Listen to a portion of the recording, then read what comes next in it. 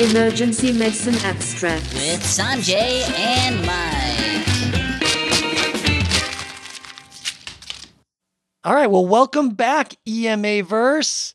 How's it going, everyone? This is an exciting episode for me. This is Mike here. And the reason it's exciting is because I've been invited back. As most of you know from listening for the last several months, I had a huge blow up with Mel at the retreat, and he fired me on the spot. And last month, because he had fired me, Britt Guest had to guest as me with Sanjay.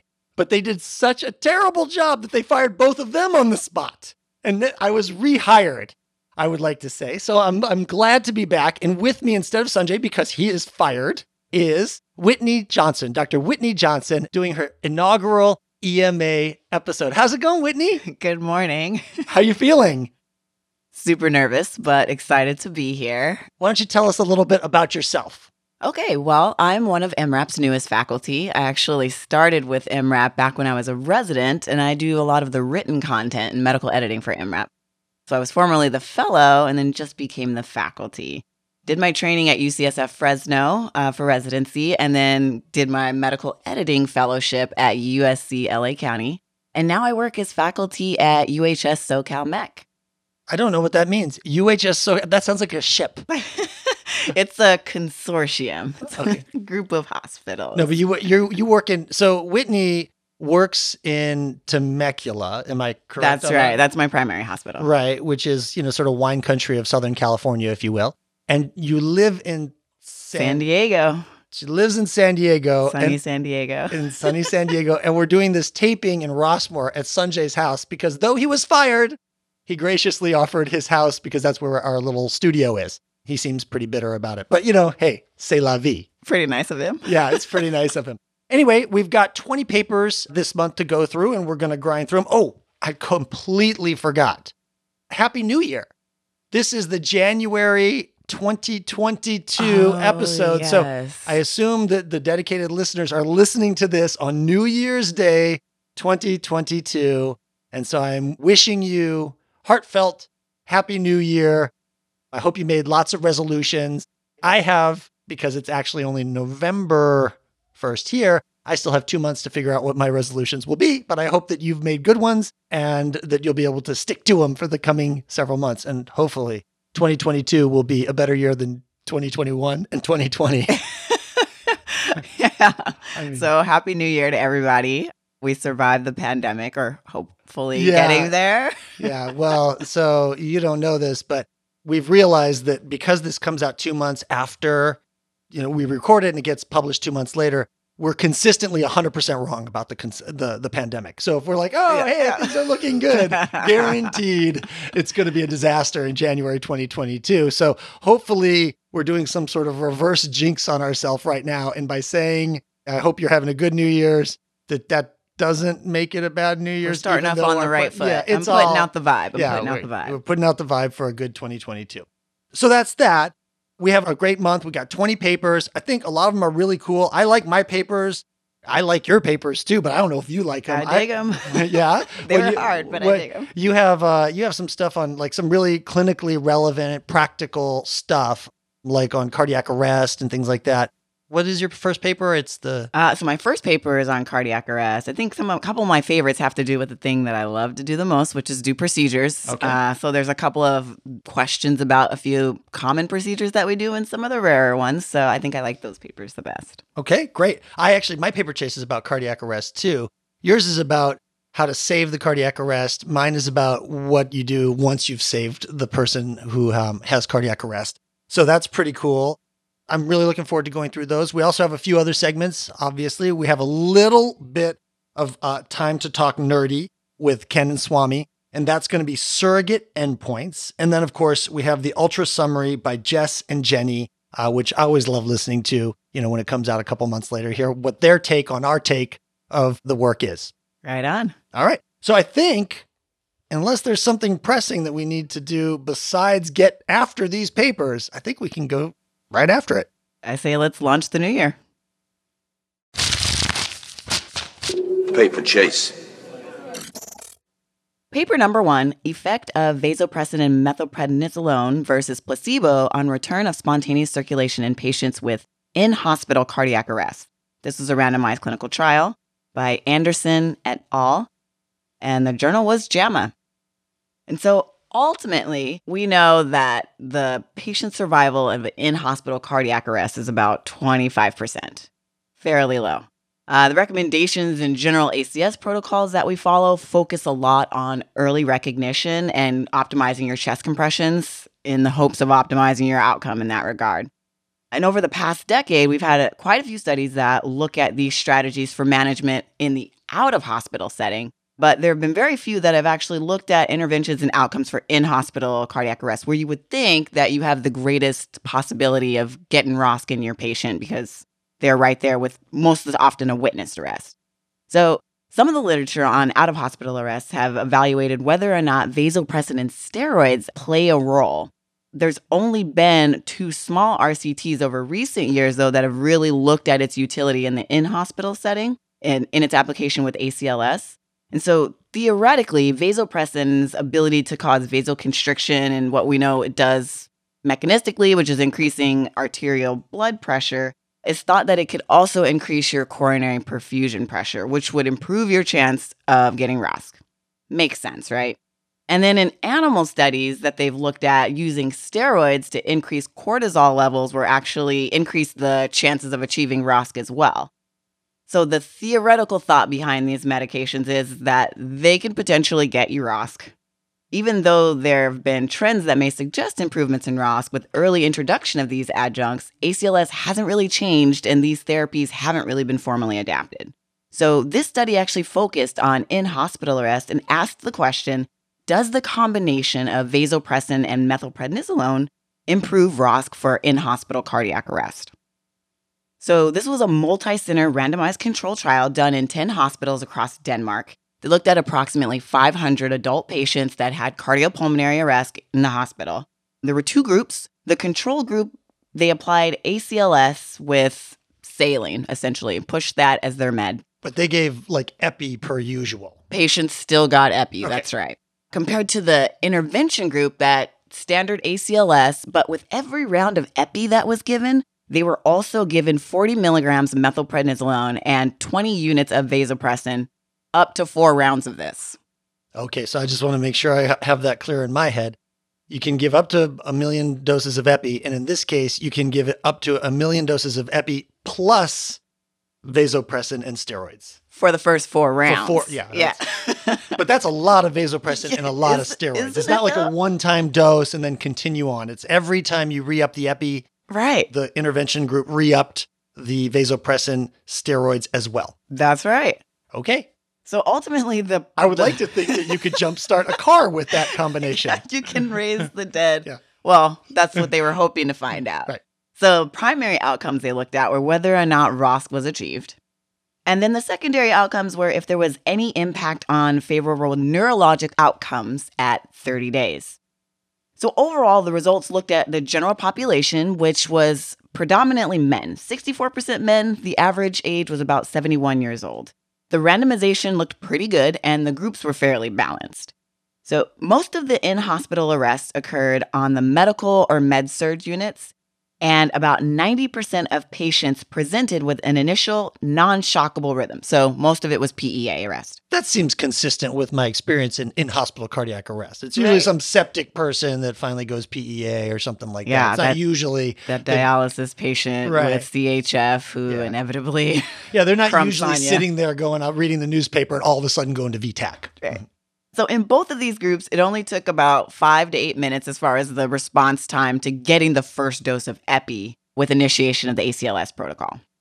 In the intervention group, approximately 42% of patients got ROSC, compared to the control group where only 33% of those patients got ROSC. That sounds fantastic. This is consistent with what we see in the pre-hospital literature too, that showed these meds improved outcomes as far as getting ROSC. And so that kind of establishes that if you give these meds with epi, there's a good chance you're going to get ROSC. When you look at the subgroup analysis, most of those patients in the interventional group had an initial shockable rhythm, were younger, had a witnessed arrest, so the start time was actually a little bit faster, and received early administration of the ACLS medications. And so all of these factors in general, we know, are going to optimize your chances of getting ROSC irregardless of whether or not you use the adjunct medications. So I wasn't quite sure how to interpret that. Well, when I looked at their subgroup tables, it just looked like they had done a bunch of planned subgroups. And in each of those like favorable conditions, like younger, shockable, etc., the treatment effect was the same. So it favored the intervention group with that roughly, that 20% relative improvement across those different subgroups. So there wasn't when I looked at it, it just didn't look like there was one subgroup that did particularly well or particularly poorly. It seemed to be a fairly, if you will, a homogeneous effect across those subgroups. Right. And I think that kind of contributes to what their overall conclusion was. Only a few limitations of this study, really, that I took note of, which is an overall lack of generalizability based on the patient demographic. It was predominantly Danes. men. So how do you apply it to us gals? Yeah. And then just a lack of the consistent early administration. I think the times were a bit off. The study noted that most of the patients received their initial dose within 8 minutes, but there were some instances of late delivery. Interestingly, I also noticed that there wasn't really an evaluation of the time to ROSC, which would have been an interesting point for me to kind of consider, because this is something that I feel goes into how we think about our neurologic outcomes and our chances of survival. But overall, in this study, the combination of vasopressin and steroids led to an improvement in primary outcomes, which was they were able to get ROSC. Do you care about that primary outcome? Not really. Okay. Let's cut to the chase here, Whitney. Let's be real about it. When I think about it, I'm like, well, if it was really that good, then why hasn't ACLS changed? Likely because of the thing we do care about as clinicians, which is that secondary outcome, which showed that at 30 days, only 9.7% of patients with ROSC lived. That was in the intervention group. Mm-hmm. Only 12% in the control group actually lived either. So it was higher, though, in the control group. It was, and that was the group that was just saline. Yeah, so, I'm with you on this one. I don't care that much about these findings. I mean, it's interesting. If your goal is really ROSC, then probably you can do this. But we know that that's true. That's been true for years. I mean, dating back to 20 years when I was a resident and they were giving escalating doses of epinephrine. You give people 5 milligrams of epinephrine. You can jumpstart a corpse if you do that. No kidding. Yeah. But what happens is they either have the same bad outcomes in terms of survival, or sometimes if you're really lucky and you do your study just right, you can actually get fates worse than death. That is, oh my gosh, what is worse than death? Well, you produce more alive people with severe neurologic deficits. In this study, the outcomes of severe the survival with good neurologic deficit was the same in both groups. Right. And they don't report actually survival with severe neurologic deficits, but it is possible to actually produce even worse than death results. And we've seen that in some studies of like high doses of epi and stuff like that. So I think this to me seems more of the same, which is you give people a bunch of stuff that constricts coronary arteries.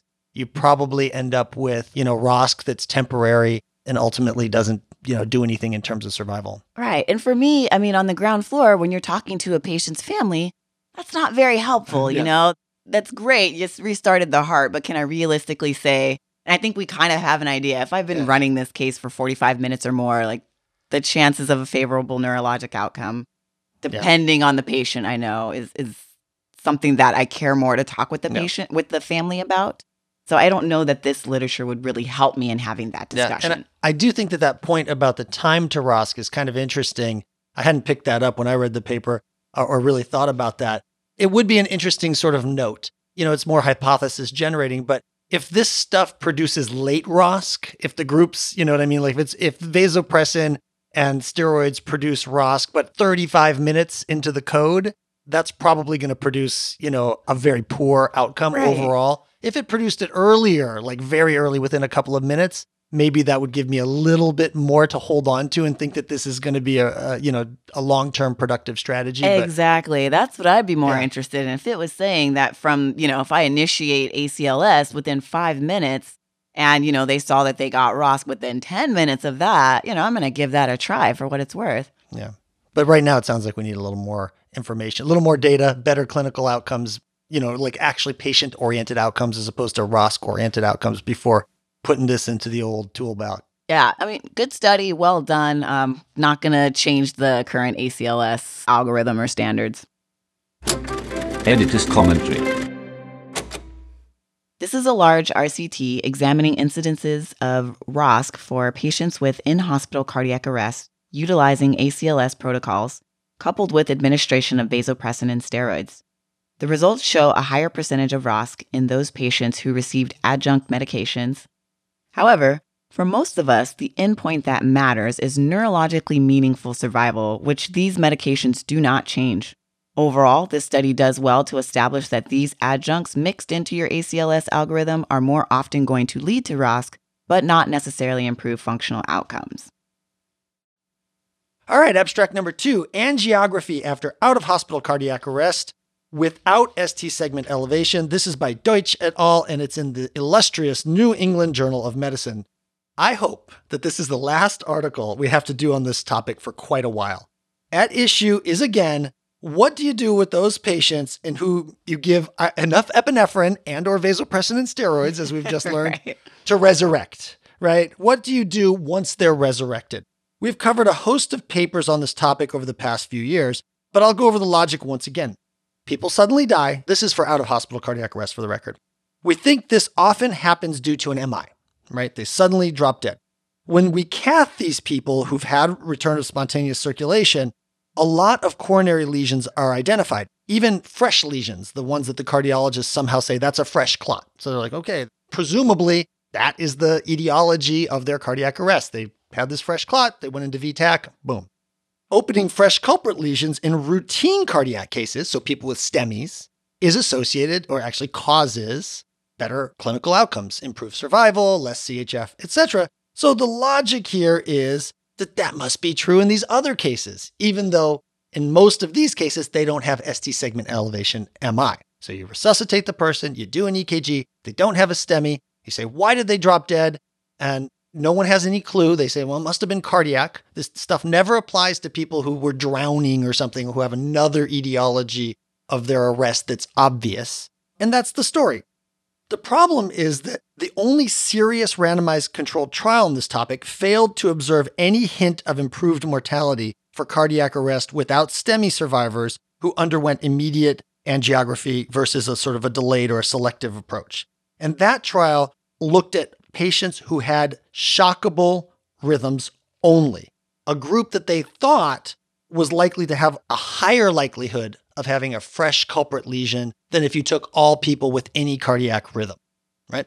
So that's the only study to date. We covered it a few years ago in EMA. A lot of people have talked about that study. This study is a sort of like, companion study to it that extend those findings to any survivor of cardiac arrest with possible cardiac origin, regardless of the initial rhythm. So between 2016 and 2019, these authors randomized German resuscitated out-of-hospital cardiac arrest victims, regardless of their initial rhythm, but whose post-ROSC ECG did not show ST elevation MI. And they randomized them to immediate angio, took them straight down to the angio suite, versus delayed angio. So what they did in that delayed group is they stabilized the patients, admitted them to the ICU, and then did an angio a number of days later if the treating physicians felt that it was necessary or warranted. The primary outcome was survival, and secondary outcomes was death or survival with severe neurologic outcomes. So they randomized 558 people, about 250, a little over 250 in each group, making it the largest trial to date on this topic. The mean age was 70, again, like the last trial of cardiac arrest, 70% men. Most of these had favorable prognostic indicators. Though they were out of hospital cardiac arrest, most were witnessed arrests, and just over half of them had an initially shockable rhythm. 95% of those who were randomized to the early cath group actually got early cath, so they did what they were supposed to do. I mean, one way to make a study fail is just not do it. You're like, you're randomized to cath, but we were like, nah, pass, Yeah. So that does happen. So it's important to see that the treatment that they were allocated to actually was delivered, and it was. And in the other group, something like just over 60% eventually got a cath, but 30% or 35% never even got a cath, probably because they had already died by day 2 or something when they were planning on doing the cath. The mean time to getting the angio was just under 3 hours for the immediate cath group, and the mean time to getting the angio for the delayed cath group was just under 2 days. So 47 hours. And just to clarify, that was if the physician thought it was warranted? Yes, only those patients in whom the physician decided it was warranted. And I think, they don't go into all that detail. Right. Did they mention what warranted? No, this? but I think, to me, I sort of get it, right? Like if somebody comes in post-ROSC, you admit them to the ICU and their blood cultures start growing out E. coli. You're like, right. You know what? You start resuscitating them, you give them their antibiotics and fluids. You're like, this is not a primary cardiac lesion. Their troponins don't hit 1 million. Their EKG looks pretty good. It doesn't develop Q waves or anything weird. You're like, this is probably not, it's probably not worth taking this patient to the cath lab with all the risks and costs associated with moving a critical patient over to the cath lab. Right. So still 60 something % did get a delayed cath, but that 30% didn't as well. All right. What are the key findings? To say that immediate angio did not work does not do justice to how spectacularly this strategy failed. Okay. Death from any cause was 46% in the delayed group, 46%, and 54% in the immediate group, a result that is borderline statistical significance. The same was true for severe neurologic injury, which happened 19% of the time in the immediate group versus 12% in the delayed group. So very significant. Well, the statistical significance on those is marginal, but the effect size is pretty big.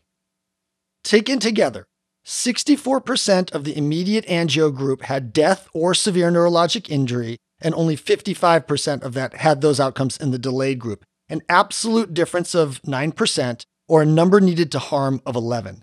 Interestingly, when they cath these people, the immediate group, they actually did find a lot of culprit lesions in both the early group and the delayed group, and they did a ton of PCIs on both groups. It just didn't help them to do those PCIs early. For what it's worth, there were no subgroups in which the immediate angio appeared to do better than the delayed group, including those with and without shockable rhythm, because they had both in this case. So, immediate angio seems much more likely to harm people on average than delayed angio. And this data would argue that doing all the other stuff we do in emergency medicine and critical care medicine, like stabilizing blood pressure, trying to identify alternative sources of the cardiac arrest, whether it's, head trauma or sepsis or whatever else, should be the top priority for these patients in the immediate post-ROSC period, and not trying to ship off somebody who has unstable vital signs, who's going in and out of PEA and stuff like that off to the angio suite. That in doing that, we seem to be producing worse outcomes. That's interesting. So I think my question about this, having listened to all of this and knowing some of the older literature before, I've got, a new class of residents at Temecula. I've given the post-ROSC care talk before. After reading this paper, do you think that there's any portion of this that I should be integrating into that lecture moving forward? Does this help me at all as far as talking about the approach to post-ROSC care? Yeah, well, like I said, I think that's a great question. I think for me, it really emphasizes that what we do in emergency medicine matters. And I think we often think let's get them off to the cath lab. That's where the magic happens. That's where the cardiologist can pry open an artery and stick a stent in there and all that Scary kind of EKG, stuff. activate. Yeah, but what we do really matters. It's our stabilization, in our critical care colleague stabilization. It's not, we're a team. I get that. But us doing all of those things, actually, the little things, the fluids, the steroids, the making sure you've checked for things that are otherwise reversible, all those things add up to improved outcomes, as opposed to saying, you know what, I shocked him. I gave him 12 grams of vasopressin or 300 units or whatever it is and a bunch of steroids. I got his heart started. Now cardiology, it's your fault. Go work your magic. They don't have any magic. That's it. And the other thing I would just emphasize is that please remember, this is only for patients who do not have post-ROSC STEMI, right? If you have a post-ROSC STEMI, all available recommendations are to take those patients to the cath lab per usual for patients with STEMI. Now, it may turn out, I would not be surprised if at some point in the future, we find that that's not even true, that there's still more important stuff to do in terms of protecting brain cells and making sure other stuff's not going on. But for right now, post-ROSC STEMI, go to cath lab. Post-ROSC, no STEMI, stabilize. Let the dust settle. Make sure that patient can tolerate a trip to the angio comfortably. That'll probably happen in a couple of days, and they'll have better outcomes. Makes sense. Editor's commentary. In this large, well-conducted randomized controlled trial, early or immediate coronary angiography did not benefit resuscitated cardiac arrest patients who did not have STEMI on their post-ROSC ECG. In fact, the studies showed tendency towards harm for this early aggressive strategy. To date, there are no trial data suggesting the early approach is beneficial. Patients should be stabilized and optimized before undergoing this procedure. Clinical practice. Okay, so paper number 3, protection of BNT162B2 vaccine booster, aka Pfizer, against COVID-19 in Israel. This is a paper done by Baron et al., and it was published in the New England Journal of Medicine. So you know it's got to be good. It's got to be legit. This one, obviously, is a topic that we all hold near and dear to us. This is a very long battle that we've had with COVID-19, with a lot of trial and error in the face of this evolving virus. We fought it really hard last year. A lot of what we did, we were just flying off the seat of our pants. Thought we got over the hump, and then good old Delta came and hit us with another round. But a major turning point late last year actually came when vaccines were developed. There was some sense of progress given by this added layer of protection potentially, but no one really knew how long the vaccine-elicited immunity would last or how effective it would continue to be as we start to see a lot of the mutations, like with Delta coming or anything that might potentially happen after. And so this led to discussions about COVID booster shots, something similar to our annual flu vaccine. So this study done in Israel, which is a small country where the initial vaccine rate was pretty high, they tried to evaluate the rate of confirmed COVID-19 infections and severity of illness in those patients receiving a third dose of the Pfizer vaccine. So it was a review of a huge Israeli database from the Ministry of Health that looked at a 1-month time period where they had approximately 500,000 vaccinated patients. Their patient population focused on those that were 60 years or older, and the two groups were pretty evenly distributed, with most of the patient demographic being Jewish females between the age of 60 and 69. And the two groups here are people who got the third dose and those who they were primarily vaccinated but didn't get a third dose. Yes. Okay. So that's the important thing to remember here is that this study looked at all comers were completely vaccinated. So everyone in this study had at least what we consider to be fully vaccinated, 2 doses of the Pfizer vaccine. But the intervention group would have been considered the booster group, the group that received a third dose of the vaccine compared to the control group, which was the group that only had the first 2 doses. And remember that in this group that we looked at, the patients actually had to have the vaccine 5 months earlier. That's what we actually care about, right? Is whether or not we have waning immunity in this regard. Primary outcome here was the rate of COVID-19 infections after getting a booster compared to those vaccinated individuals who did not receive the booster. And the secondary outcome was the severity of illness in those who received the booster compared to those who had not. And then they used a fancy regression model to extrapolate the rates of infection.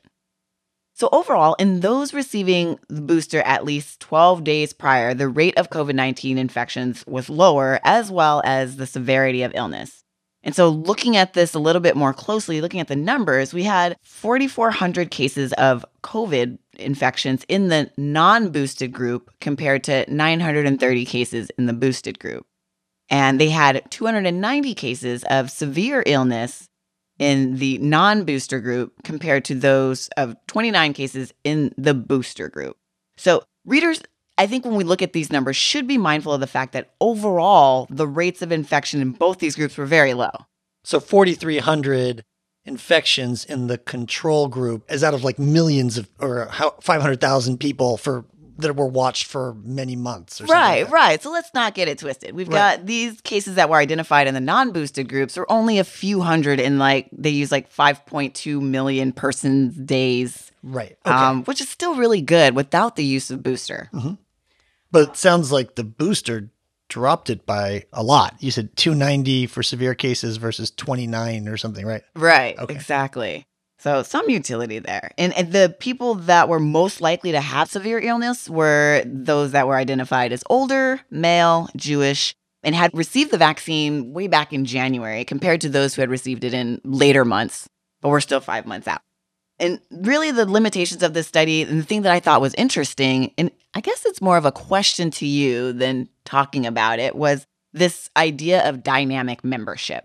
So many of the patients moved on from the non-boosted group to the boosted group once they had been vaccinated and 12 days had passed. And so I don't really know how to interpret those results of using this dynamic membership. What's your take on that? Well, so that means that somebody would have been in the control group at certain points of the study, and then will have flipped over to the intervention group once they get boosted. Right. So how do you look at those results then if you are jumping ship from one group to the other? Yeah, this happens. We see this in a lot of different kind of observational studies. And generally speaking, I think of that as attenuating results because the same person sort of moves from the control to the intervention group. Mm-hmm. So since people tend to behave like themselves, even regardless of what happens, if you tend to not get COVID in the control, you tend to not get it in the intervention phase as well.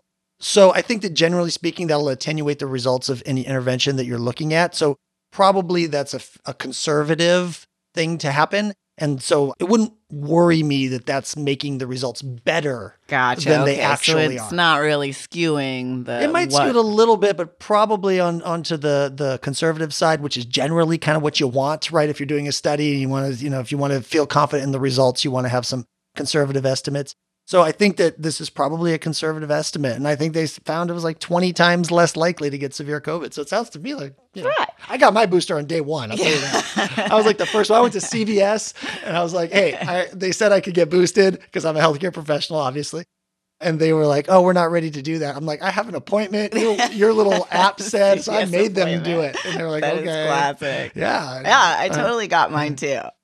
I thought about it from, this makes a very good point from a public health perspective, right? It echoes kind of the recommendation and information that we as physicians are counseling our friends and family about because they're asking these questions. Mm-hmm. So the vaccines, we know, significantly reduce the risk of hospitalization, severe illness, and death.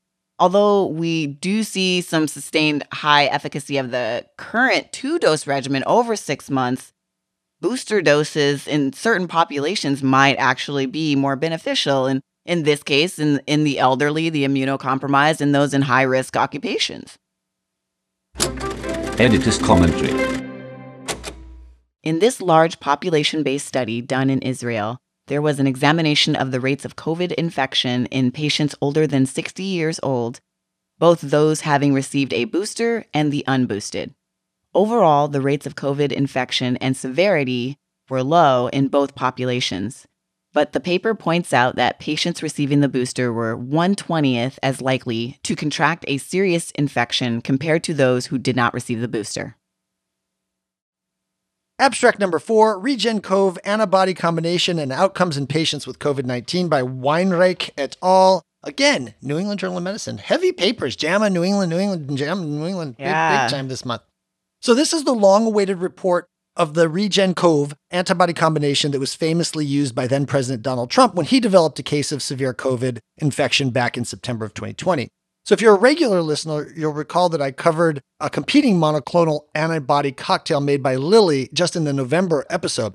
That was the first published study showing clinical effectiveness of preformed monoclonal antibody cocktails for the treatment of high-risk individuals with early COVID-19 infection. Unfortunately, the Lilly product is ineffective for the Delta Plus variant of COVID, which tempered enthusiasm for it overall and actually makes it relatively unavailable throughout the United States.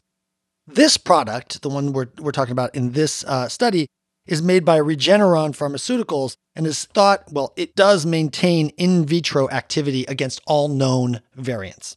The research question here is whether the combination of, I'm going to butcher these two mAbs. I'm going to call them Casirivimab and Imdevimab.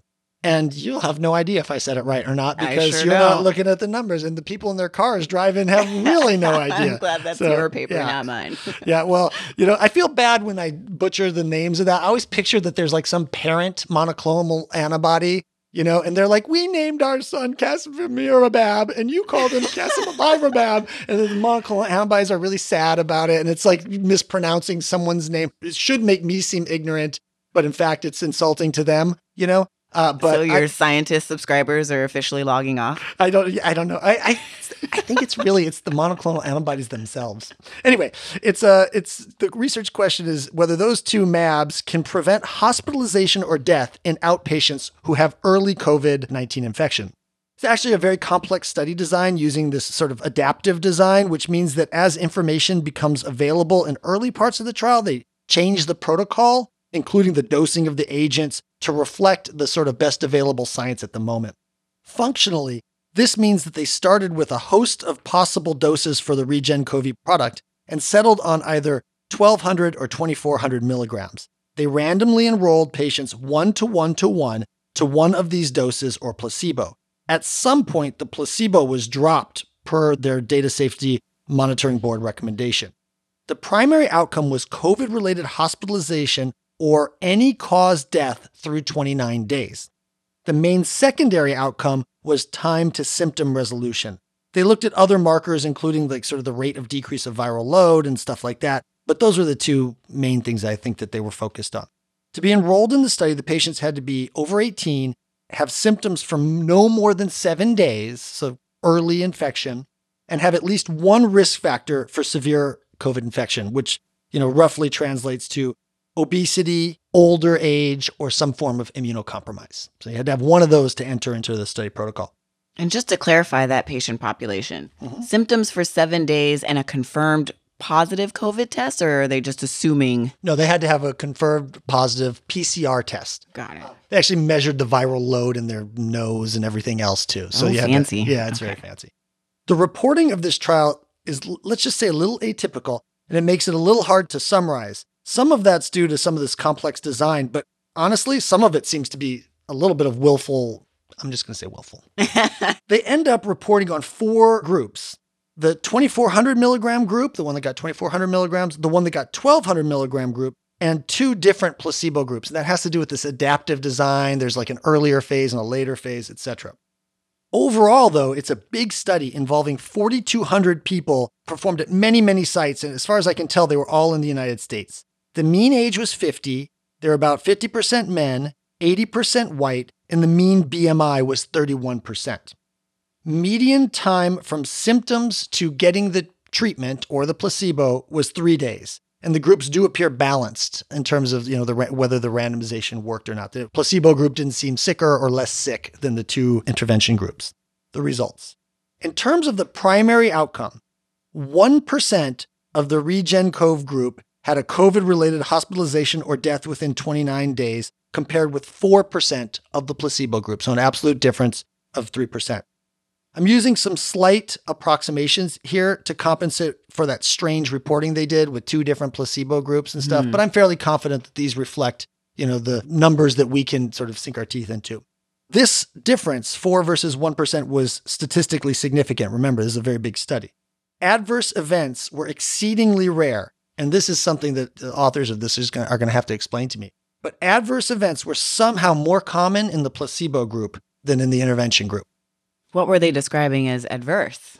Who cares? It's saline. It's impossible. That's what I want to know. Are they saying like adverse events being shortness of breath? But they all got the same amount. That's from COVID. They all got the same amount of fluid. So no, it's literally it's impossible. It's like a totally biologically impossible situation. Were they allergic to salt water? But the mAb had salt water in it too. It's nuts. It's nuts. Anyway, having said that, this is a 70% reduction in hospitalizations, which is, actually what's been reported in the lay press. Of course, the absolute risk reduction is only 3%. So that translates to a number needed to treat of over 33 patients to prevent 1 hospitalization.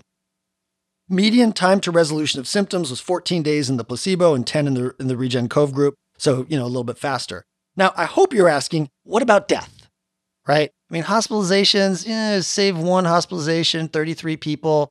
That's a lot. I mean, it might be worth it, might not. What about death? Well, that's where this study kind of gets interesting, actually. Death as a lone outcome is not found in the main manuscript at all. It's always death or hospitalization, death or hospital. Even in like the buried tables at the back of the manuscript, not there at all. And honestly, I'm just going to say, I'm embarrassed for the New England Journal of Medicine that they allowed it to be published that way.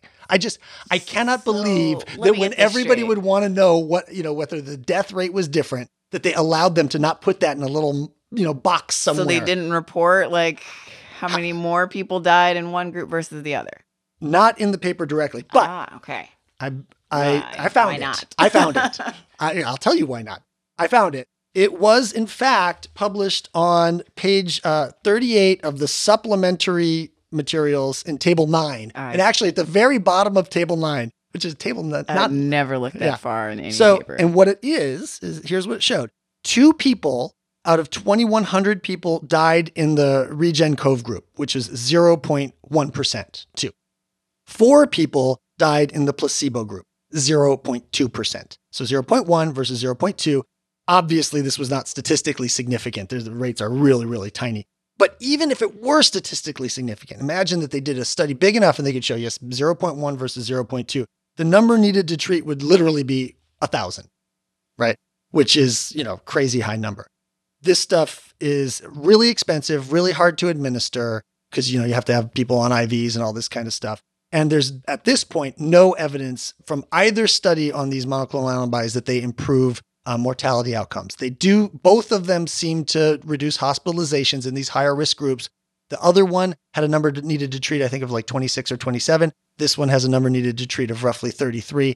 You have to start asking yourself, is it worth it at this point to be doing that? And I can't answer that question. I can just say that there doesn't appear to be any mortality benefit whatsoever, or at least not one that's in any way proven. So what's it all mean? Stuff probably works. It's a high number needed to treat at a lot of cost and a lot of challenges in terms of actually administering it. I just don't see a future for this given all of this. And, it basically has no chance of improving mortality based on the numbers that we're already seeing. Newer drugs that are oral are emerging. And if they have similar efficacy, those might be worth doing because at least the logistical challenge of administering them will be improved. But I don't see much future for this drug, in terms of actual clinical effectiveness. Okay. So giving it to me in layman's terms, I have a patient that, all our patients, we fight against Dr. Google all the time that are Googling it and come up with this.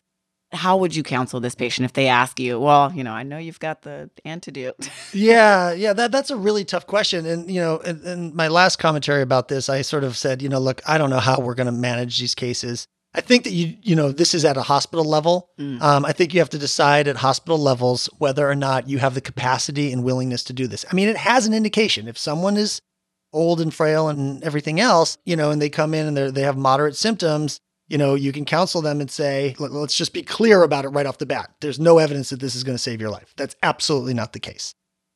There is some evidence that it might reduce your risk of hospitalization by, 3%. That's, from 4% down to 1%.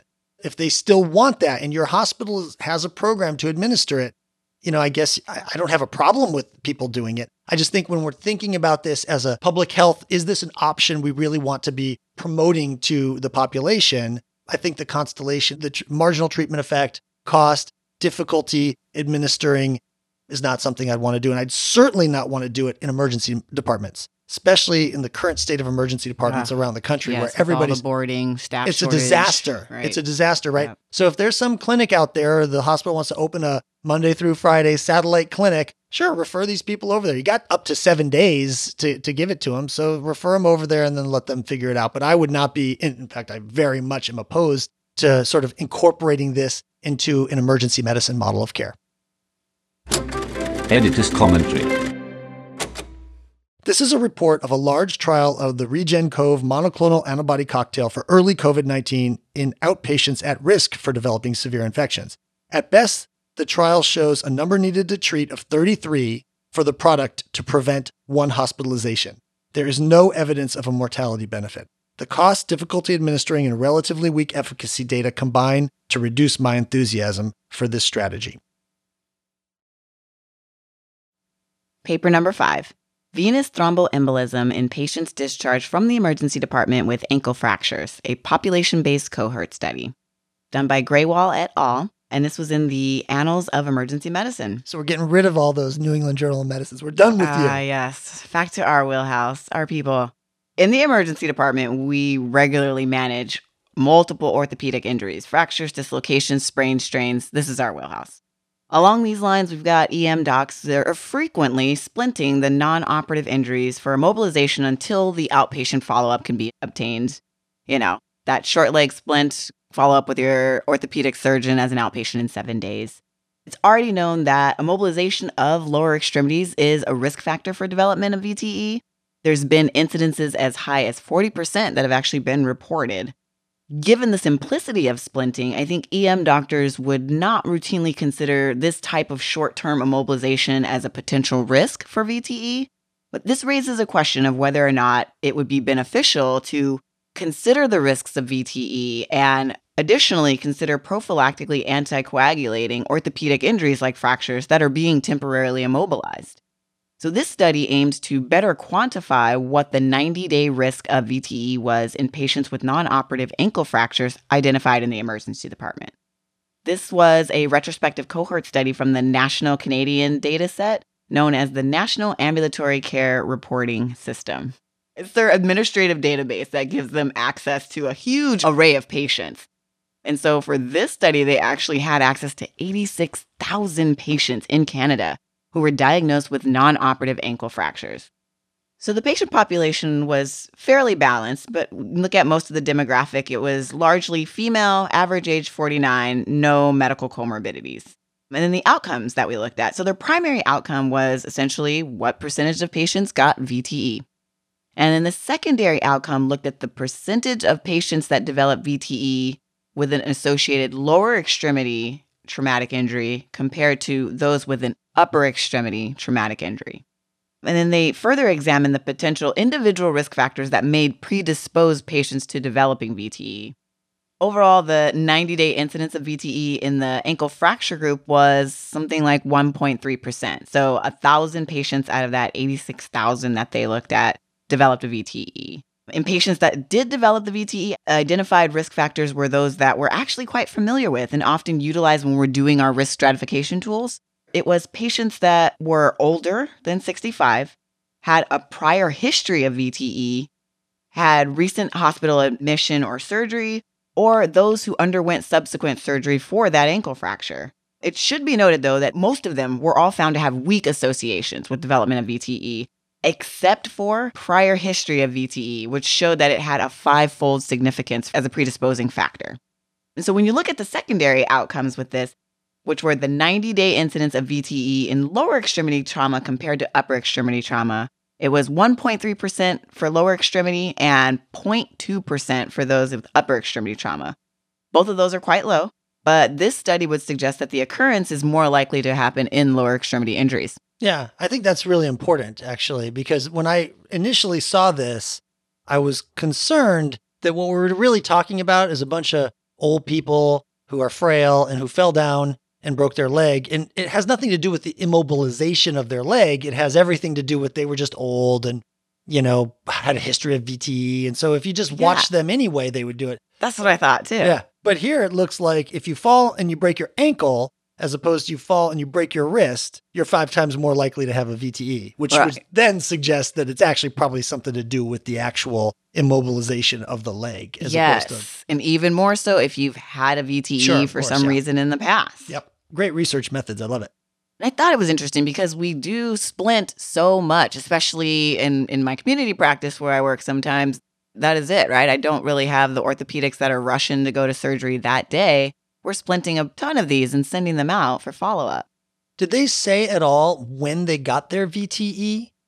That's a really good question. I don't recall seeing it directly in the results. Maybe I have to go and chomp down on the tables a little bit closer. But where are you going with it? Why was that helpful? Oh, yeah, well, I'm just thinking, if they get their VTE on day 82 out of 90, right? Right. Like that's probably not our responsibility in the emergency department. If it's happening on week 2 or 3, maybe that's more something that is really, we need to be considering when we're seeing patients like this, particularly high-risk patients. I'm just trying to, take this into my next 70-year-old with a broken ankle. Yeah, for sure. And that's definitely something that would probably lend itself if I had that information. I don't actually know that the paper had that information, but I got to say, I read the paper. Decision-making. Yeah, I don't remember it being in there either. So authors, Dr. Graywall et al., You know, you got yourself another companion publication if you haven't done it already. And if you have, well, apologies. Oh, we're not all as keen as you. Editor's commentary. This was a retrospective population-based analysis examining the incidence of VTE in patients with non-operative ankle fractures. The overall incidence was low, but not negligible at 1.5 to 2%. For most patients, foregoing anticoagulation seems wise, but there may be a subgroup of people at increased risk of VTE, namely those with prior history of thromboembolism, in whom anticoagulation may be considered. In these cases, prophylactic anticoagulation should be discussed in conjunction with orthopedic surgery for dispo planning. Abstract number 6. The influence of the availability heuristic on physicians in the emergency department. And this is by Dr. Lee, not et al., just Dr. Lee, a single author. It's only the second Lone paper. author. That's awesome. It's the only second paper I recall. There was an actual study that was, as opposed, sometimes commentaries, of course, are single author, but this is only the second study I remember ever covering an EMA or paper chase that was by a single author. It's in the Annals of Emergency Medicine. And it's awesome study. Okay, Right on, Dr. Lee. Congratulations, Dr. Lee. So this is really interesting. It basically addresses the broad issue of how emergency physicians handle complex decision-making in our, sort of fast-paced, multi-patient, easily distractible environment. So heuristics, we use those apparently.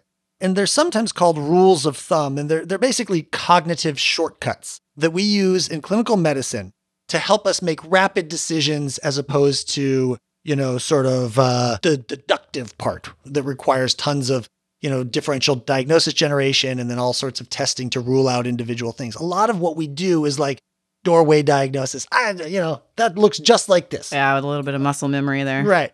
So the availability heuristic, that's a heuristic, suggests that we are heavily influenced by similar cases that are readily available in your mind.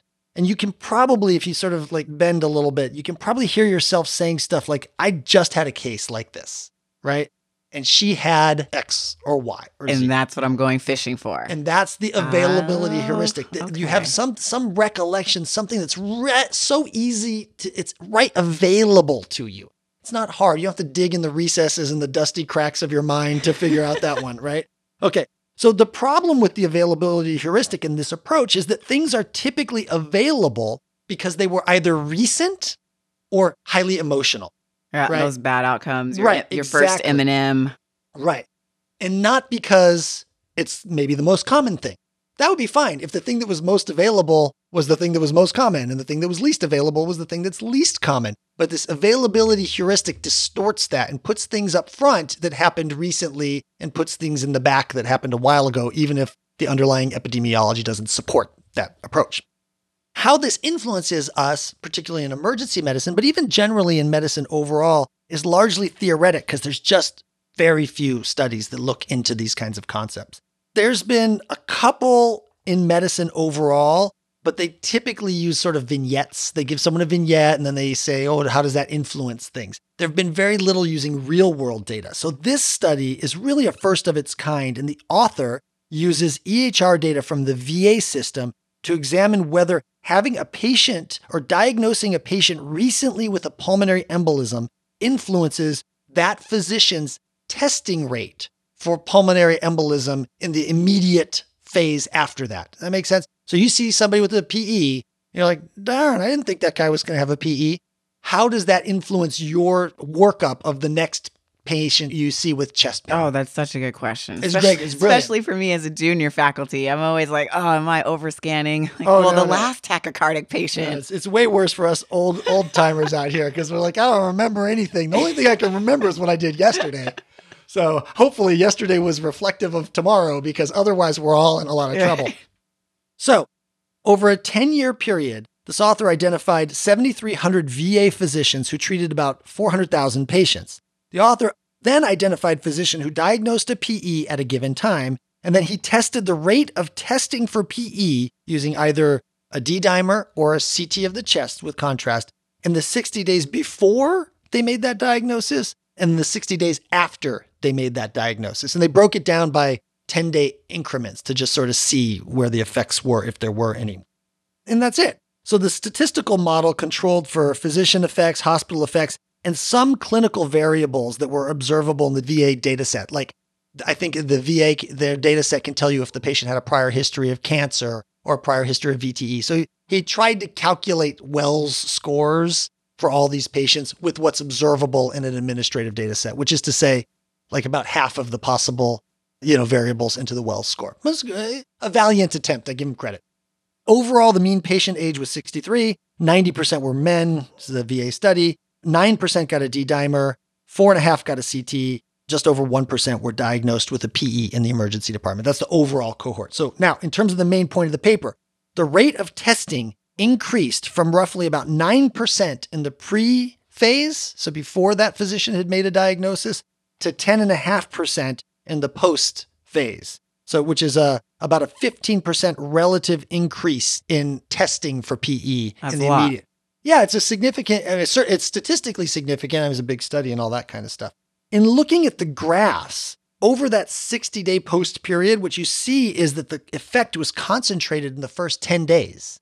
So literally, like, I had a PE yesterday, or I diagnosed a PE yesterday. Tomorrow, I'm chasing PEs. And then it tended to dissipate after about 10 to 20 days and go back to a baseline. And again, I think that's pretty cool. Now, this could be some recalibrating of your concern. Like you said, you're junior, right? You're like, okay, I haven't seen a case like this. Now I've seen one. Maybe I should read a little bit about it. Maybe I've been too cavalier about it, and things like that. But I think that's undermined, that argument that it's just a normal recalibration is undermined by the fact that after 2 weeks, it drops back down. To their standard practice. Yeah, because if it was really a calibration, you would think, like, I've done my reading, I've educated myself, now I know what to do, and I should have this would be the practice going forward. Okay. And that's not what happened. It went up and it dropped back down.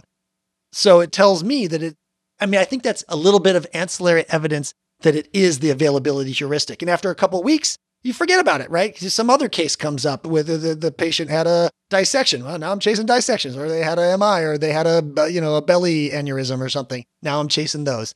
So the availability heuristic, just to get this clear, is not synonymous with pattern recognition. No, it's part of probably a broader constellation. It's part of the family of things called cognitive shortcuts, right? Things that allow you to make quick diagnoses. And pattern recognition, obviously, is like one of the main things we do, right? We just sort of look at stuff. And that's why I was curious about it, because I would feel like, after you see that patient, you get that diagnosis, like, oh, this is my first PE. And then moving forward, are my decisions now based on pattern recognition, or is it based on me being biased by the first PE? Right. Well, but again, I think if it was like you've seen, like, okay, now I've recognized this pattern a bunch of times, that should be your new practice. That shouldn't be temporarily related. Right. The drop-off is what says that there's availability heuristic. I have no doubt that part of the way this works is through pattern recognition and stuff like that. This study, its unique contribution is sort of talking about that availability heuristic and how that seems to cause a temporary spike in testing and then fall off. So anyway, I applaud the author for injecting some empirical work into this, what's been largely a theoretic sort of clinical decision-making space. How to fix it, how to deal with this availability heuristic, and which cases are the most likely to cause unusual spikes in your decision-making, and which kinds of circumstances that actually produces patient harm, right? Like, that's not addressed at all in this paper. And there's a lot of stuff that's out there, again, theoretically talking about how to overcome some of these cognitive biases and these sort of heuristics when they're out there. That's beyond the scope of this discussion. But like I said, it's a really great paper. It's a really interesting thing. I don't think we're stunned by the results, right? That we sort of know that, and we've all heard ourselves saying that. And like, I can't miss two of these things in a row. I'm frequently in denial about that, but it's true. Oh yeah. And I guess, knowledge is the first step towards, recovery or something. Thank you. It's pretty interesting. So Dr. Lee, great job. I think it's a fantastic study and really informative. Editor's commentary. This excellent EHR study from the VA demonstrates that physician diagnostic testing for pulmonary embolism increases in the 10 days after that physician diagnoses an unrelated patient with pulmonary embolism. Over a short period of time, this dissipates. This is indirect evidence that the availability heuristic has an outsized role in diagnostic testing and calls for physicians to be more aware of this cognitive bias and develop strategies to mitigate against them. Paper number 7, fixed versus variable dosing of prothrombin complex concentrate for bleeding complications of vitamin K antagonists, the Proper 3 randomized clinical trial. This paper was done by Dr. Abdoakan. I don't know, Dr. Abdul. I would say Abdoelakan, but hey, Okay. What do I know? My apologies. This is like the MAB situation. We might have just been really offensive in that. We're trying. I feel horrible about because when you get your paper published in the Annals of Emergency Medicine, I've got to get the name right. Yeah. They should have that on the paper, like on the link, like the author pronunciation of their own name. Yeah. That seems like an easy thing to do, Annals editors, so that we don't Pop butcher a MP3 in there for us. Yes, so this was in the Annals of Emergency Medicine. And essentially, in the United States, we are more frequently using 4-factor PCC to reverse bleeds for patients on vitamin K antagonists like Coumadin.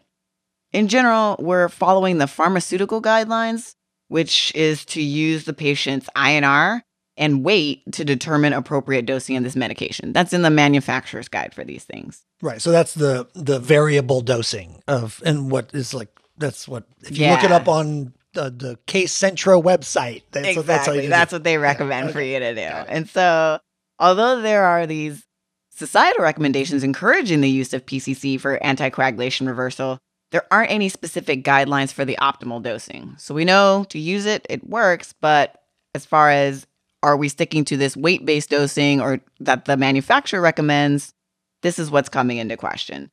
And there's been very little data to say whether or not there are alternative dosing options that would be equally efficacious and simpler, faster, and potentially cheaper, because these little vials are not cheap as far as I understand. Is that right? I think they're at least $1,000 a vial, which I think is like 1,000 units. At least. I mean, that's the like wholesale cost if you get it out of a van in the back, Gosh. If you get the fancy, brand, no, they're all branded, but yeah, I know it's very expensive. I think usually we think of full reversal costing $3,000 or $4,000. Gosh. All right. Well, let's see if this paper saves us some money. So the study evaluates 2 dosing strategies for anticoagulation reversal. It asks basically in patients with non-intracranial hemorrhage, so extracranial bleeds instead, that are on vitamin K antagonists that require reversal with 4-factor PCC, is the fixed dose regimen of 1,000 units non-inferior to the standard therapy, which is the weight-based dosing that incorporates INR that we all know. So this was a multicenter RCT non-inferiority study examining a population of about 199 patients who were on a vitamin K antagonist and who had a bleed that required reversal. And there was extracranial. Extracranial bleeds I want to only. keep hammering on that point. Yes. Because I think the intracranial bleeds you're still supposed to use. I don't think we have data. Right. You're supposed to use the weight-based Use the stuff. weight-based dosing. Yeah. So this was done in 6 large Dutch teaching hospitals. It excluded intracranial hemorrhage, again, hammering that point home. The general patient population consisted primarily of males with average age 78 with non-visible bleeds. There were roughly 80 patients in each group after the randomization, and exclusions were accounted for. So the groups were separated into an intervention group, which was the group that got a fixed dose of 1,000 units of PCC, compared to a control group, which utilized the standard weight-based dosing regimen. In primary outcomes, they looked at were whether effective hemostasis was achieved, and secondarily looked at how long it took for the INR to be reversed, which was defined as an INR less than 2. So overall, effective hemostasis was achieved in 87% of patients in the fixed dose group, compared to 89.9% in the standard weight-based dose group. So pretty similar. Pretty close. The fixed dose, even though, well, you'll tell us, I assume, what the variable dose was, right? Because the fixed dose was 1,000. How much did the other guys get? So the variable doses was anywhere from 1,500 to 1,700, I believe. So within about the same range, fairly close. Achieving hemostasis was considered visible bleeding that stopped within 4 hours. For MSK bleeds, it was considered effective when pain was reduced and the swelling improved within 24 hours. And for these non-visible bleeds that I pointed out that made up a majority of the demographic, it was considered effective hemostasis if the hemoglobin level did not decrease more than 10% at 48-hour H&H recheck. compared to your baseline presentation. And I presume that means a GI bleed, right? Right. Like, I mean, you can't see it directly, so okay. Can't So see you it, just but gotta you follow know those it's hemoglobins. there. Yes. Those groups were pretty evenly matched as far as effective hemostasis. And then when looking at the INR reversal, which was their secondary outcome, happened within 60 minutes in both groups, both 91%. And so it should be noted that 5% more patients in the fixed dose group needed redosing or additional agents like vitamin K or FFP for hemostatic control, compared to only 1% in the weight-based group that didn't need frequent redosing. And really, the limitation to this study that was notable was that it was ultimately terminated early due to an inability to enroll enough patients to power the study. And this was just from slow recruitment overall. Yeah, I saw that their study ended in January of 2020, and they don't say specifically if that was a COVID phenomena or not, but there were a lot of studies that stopped in like sort of the end of January 2020. So we've seen this kind of thing a lot where, it's just like, hey guys, we're never going to be able to enroll people now that COVID has hit. So I don't know if that was the driver of that slowed enrollment, but who knows? All right. And so overall, I mean, it showed that, both strategies did achieve effective hemostasis, but non-inferiority was not demonstrated. And that's a sample size problem. Yeah. Right. The only thing that kind of left me questioning with this was why the researchers used the 1,000 units. Why not 2,000? Yeah, I don't know. There's been a few studies like out there that have used that sort of thing or retrospective analyses. My guess is that this stuff comes in 500 or 1,000 unit vials. So they're like, well, okay, what do we use? Let's use one big vial and see what happens. I mean, I think it's probably something totally practical like that, and It's then gotta be. Yeah, and if it doesn't reverse it, we'll give them another vial. That's kind of how I felt when the nurses asked me about ketamine. They're like, well, it comes in a 150 vial. Can we just drop the 150 when I'm trying to use my weight-based dosing? So, and you're like, yeah, sure, whatever. Yeah, that's fine. Yeah, no, I think that's probably it. I mean, I don't remember them specifically saying, but what their logic was, but I think that's probably it. At least then you only have to buy one vial. And maybe from the cost effectiveness standpoint, that's where that seems to be, I guess, the biggest significance here is when I'm looking at interpreting this or how I interpret this. Sure. Because overall, it did not show non-inferiority. We had equally matched time to INR reversals, decently effective hemostasis. I guess the only other thing to consider, even if I'm trying to be cost effective, is that 5% of patients did need redosing or escalation to alternatives. Right, but that's a relatively small number. This is a very interesting study, and I'm glad someone's finally done something prospective and randomized to help us, because we've seen this kind of stuff in the literature. You usually worry, that the people who got the fixed dose, the little fixed dose, weren't very sick, and the people who got variable dosing were the sick ones. And so the treatment effect is due to that and not due to the dosing sizes. But here, randomized data says they look pretty much same. For me, this is probably good enough for, somebody who's not about to die. If they were really hemorrhaging like crazy and their INR was really high, like greater than 6 or 10, I'd probably at this point still give the variable dose. But if it's like they've got some melena and their hemoglobin's okay, and we're going to transfuse, I'd probably start with a fixed dose and then just see how you do. And if if things don't drop, then don't worry about it. Right. And if things drop more, then, redose. And that's how I consider it. And I was also thinking about, our MRAP users that come from like the critical access areas or areas that have limited resources, where that might be considered an adequate option, especially if you don't have a lot of vials readily available to you. Yeah, and you're worried about using the only one you do, yeah. Editor's commentary. This was a multicenter RCT evaluating effective hemostasis and INR reversal in extracranial hemorrhage for patients on vitamin K antagonists using a fixed dose PCC strategy compared to variable weight-based dosing. The study was underpowered. While the fixed dose compared to variable dosing strategy achieved effective hemostasis, non-inferiority was not demonstrated for patients with severe extracranial bleeding.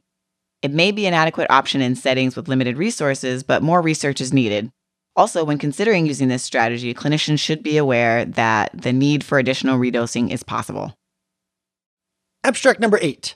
Evaluation of the patients with flank pain in the emergency department by modified Stone score. This is by Bahadirli et al. In the American Journal of Emergency Medicine. is yet another study purporting to look at how clinical scoring schemes possibly reduce or could reduce the use of CT scanning for patients with suspected nephrolithiasis. In this case, the authors examine how the modified Stone score fares. The Stone score, if you'll remember, includes variables. It's actually not very many variables, but it includes gender, duration of pain, presence of nausea and or vomiting, hematuria on dipstick, and race as its sort of variables that tell you how stone likely one is or is not. The modified Stone score gives points for gender, duration of pain, prior history of stone, and a CRP less than 5. So it's a pretty modified score. Yeah, and I like the sound of that as using more objective measures. I feel like when I first learned about the Stone score, the component of race was always the one that questioned as far as like the predisposition to and why that was necessary to report. But yeah, well, the thing is that you do these database analyses, that's how you develop these things, and it just pops out. Right. It could have been shoe size, but it was race, and that captures a whole lot of other stuff. And, like race tracks along with so many other determinants of health that, it often pops out of models, but then of course it doesn't really make any sense. Right. So it's like, Right. If you want to ask somebody about like their prior history of, sort of not having access to healthcare, maybe you should ask that. But, right. I always just find that interesting because it's like, well, ethnicity is actually the appropriate thing that you would want to consider. Maybe. I like the modified version. Yeah. So the authors assert that the modified Stone score has not been as extensively studied. And I think that's generally true. Just like in my, reading a lot of literature, I saw a lot about Stone scores. I haven't seen too much about this modified Stone score. In this study, the authors look at how this is related to CT proven or disproven diagnosis of stone and other important pathology. So the study is apparently, unfortunately, it's just not very well written up. There's like some technical stuff that makes it kind of hard to understand, but it's apparently a prospective multicenter observational study done in Turkey. Eligible patients had to have a chief complaint of flank pain and get a CT scan.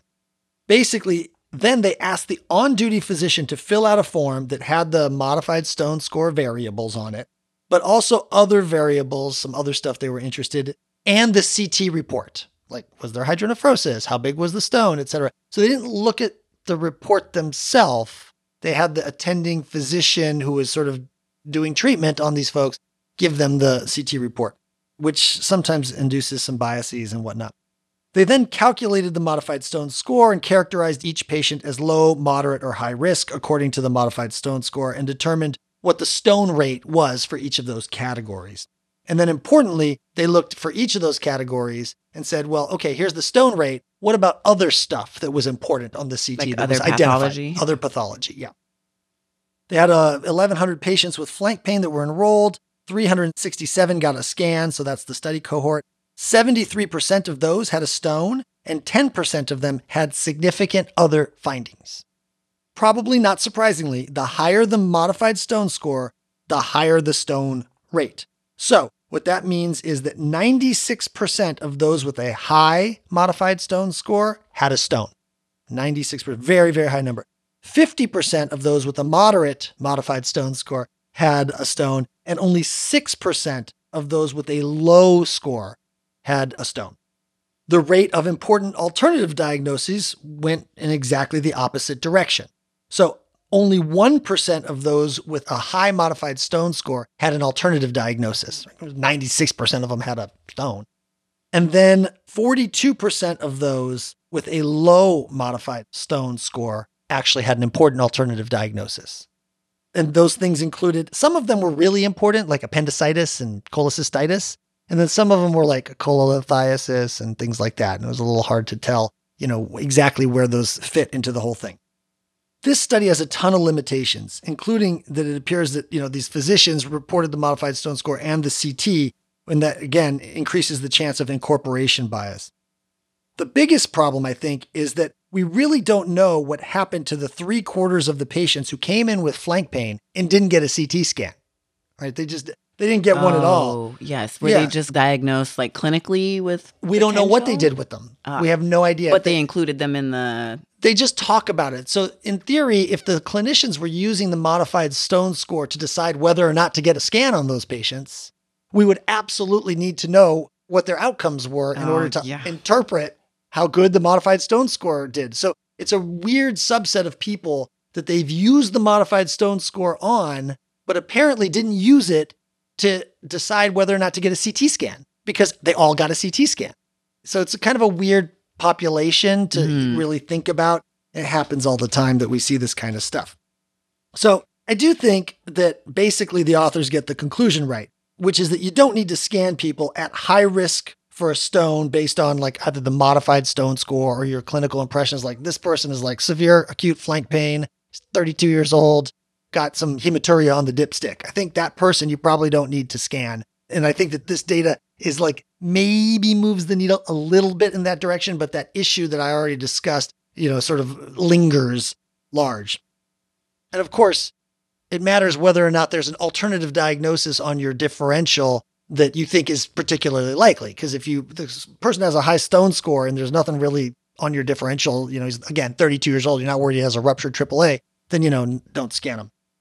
This strategy eventually fails because when a patient comes back, right? So a patient comes back, it's been 2 weeks, they're still having severe flank pain, their CRP is still low. I mean, I think at that point, they've been given a trial of passage and they failed it. So you probably got to scan those people at that point to see like maybe they actually need a urologic intervention or something like that. But I think the general point that they're saying here is if it looks like a stone, smells like a stone, and there's no reason to be particularly worried about anything else, forego the CT scan. There's very high probability that it's going to be positive. You might as well just not do it. And then on the alternative is if it doesn't sound like a stone and you're worried about something else, certainly you should be scanning those patients.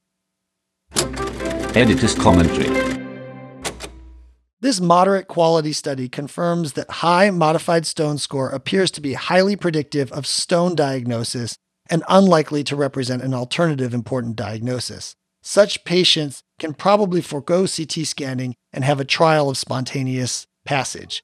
CT scanning in the ED can be reserved for more atypical cases in whom alternative important diagnoses are more likely and/or those who have failed to pass the apparent stone spontaneously. All right, let's keep talking about stones. Paper number 9. Does early intervention improve outcomes for patients with acute ureteral colic? By Dr. Inez et al., published in CGEM. So we know that patients with kidney stones present to the ED in a lot of distress. We've all seen that diaphoretic young man that's doubled over in pain. And although we know that spontaneous passage in most cases is pretty common and they've just got to tough it out and we try to support them the best that we can, it's really kind of hard for physicians to sit back and watch your patient in distress. So there's that altruistic feeling of wanting to expedite pain relief and alleviate the stress there. Although there are guidelines that point out that the rates of spontaneous passage are actually as high as 90%, something like 60 to 90%. More patients are being referred to urology for early stone removal with the belief that the eradication reduces patient morbidity, recurrent ED visits, and complications that require hospitalization. There is limited research examining this early surgical intervention, so there are no real standardizing guidelines for decisions on which patients need this or which patients benefit from early stone removal. And so as a result, you see a lot of variations in practice patterns. So this study evaluates 2 management strategies for patients presenting with renal colic and looks to determine whether it is better to have early surgical intervention compared to that expected management in hopes of spontaneous passage. So it was a Canadian multicenter propensity match cohort study using a chart review to look at patients that had the ICD-10 diagnosis of renal colic. These big Canadian multicenter studies cover a lot of hospitals. These were 9 hospitals in 2 cities and looked at a population of 3,000 patients total.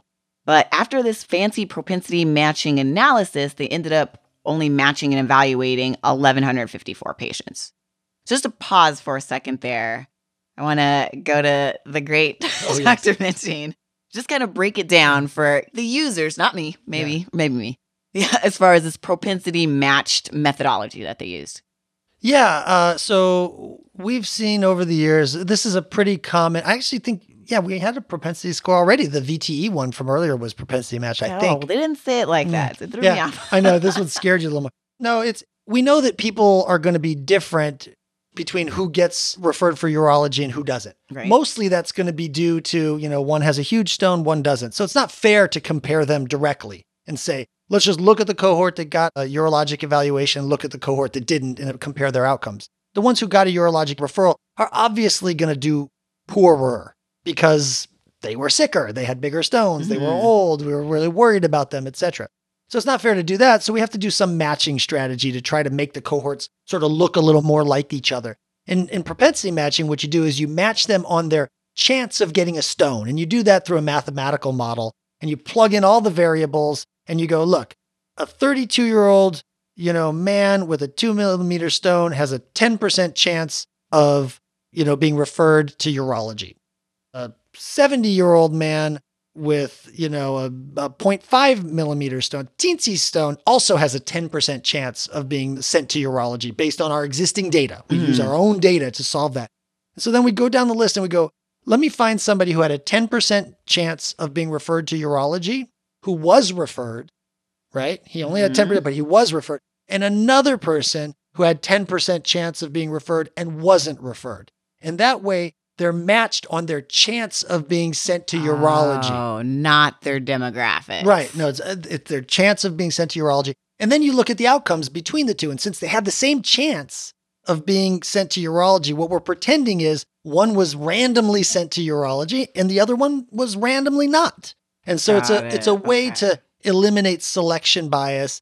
It's not a perfect way. We know that there's other factors that aren't in the data that drive a lot of decision making about whether you send, and someone looked very sick and you can't capture that very well in data, that the doc was just very concerned about this one and not very concerned about this one. But it's a legitimate, statistically modern way of trying to handle this problem of selection bias, or in this case, kind of sort of referral bias, if you will. That makes sense. Thank you for breaking that down for us. And so using this methodology, actually, they balanced the groups pretty good. There was 577 patients in each group. Most of the patients in the study were middle-aged men with distal stones, about 5 mm was the average, no hydronephrosis. And all the patients had to have a CT-proven kidney stone, anywhere between 2 to 9 mm to be eligible. So they broke it down into two groups. The intervention group were those that required surgery within 5 days of your initial ED visit. So someone referred them to get a thing done early. Right. Versus the control group, those who trialed the spontaneous passage, those who had no intervention up until that 5-day mark. The primary outcome they looked at were failed treatment, which they defined as those who needed rescue intervention or hospitalization over the next 60 days. And rescue intervention is somebody went after it, surgical. Secondary outcome was the rate of ureteral colic-related ED revisits within 60 days.